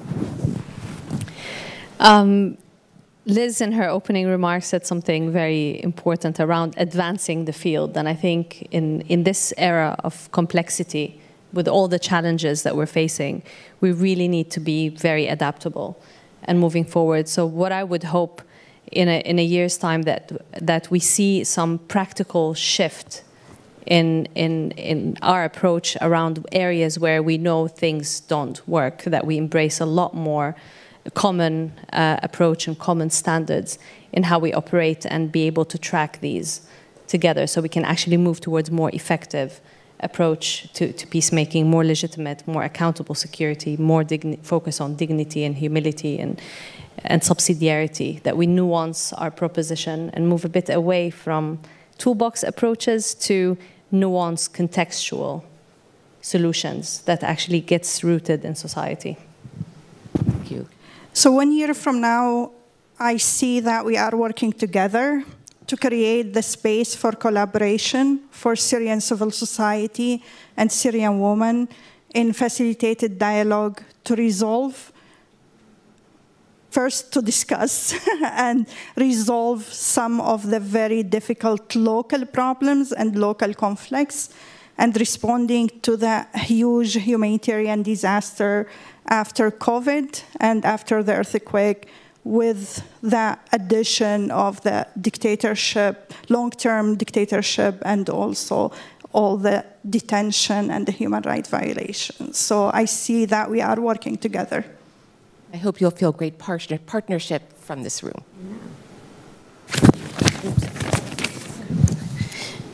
Next year, I think that from the previous panel, I believe that the biggest takeaway for me is the difficulty of coordination and bringing together people from different fields, and it's diversity, but not everywhere. We don't need everybody in the room, but we really need to bring in other people.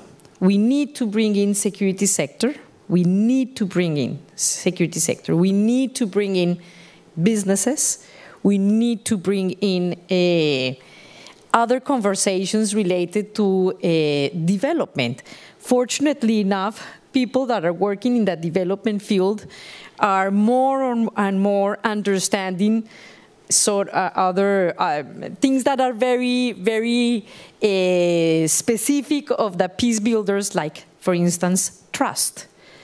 They are looking into trust as something really, really key for development.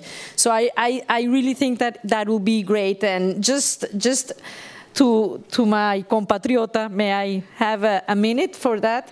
Well, that's a very difficult question, but and I'm not going to answer it exactly, but it brought into my mind something that was said also earlier in the first panel, and is that I'm not quite sure, and this is exactly the point in which we are in Colombia right now, if we are talking about criminality or conflict. So that is a huge, so the question for me is, we are still talking in Colombia that we need to take weapons out of politics. And yes, we still need to do that in some parts of Colombia, but what we really need to do is not to put on more politics into weapons. So not to understand criminals, like ordinary criminality, as politics, even though they are connected. So I would like to say just that. Thank you. Well heard. Maria. Thank you. Thank you again. Thank you also for posing the question, because making it conscious will allow us to think and maybe to advance towards it. So thank you again.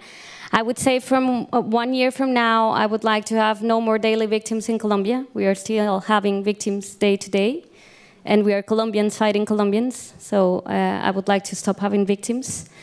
And I would like to have a more open discussion on human security and the war on drugs. That's a key issue for Colombia, for peace building. So once again, geopolitics, it's very important for our future of non-repetition. Thanks. Thank you. Thank you all. And please join me in thanking this amazing group. We couldn't do justice to everything, but we are grateful.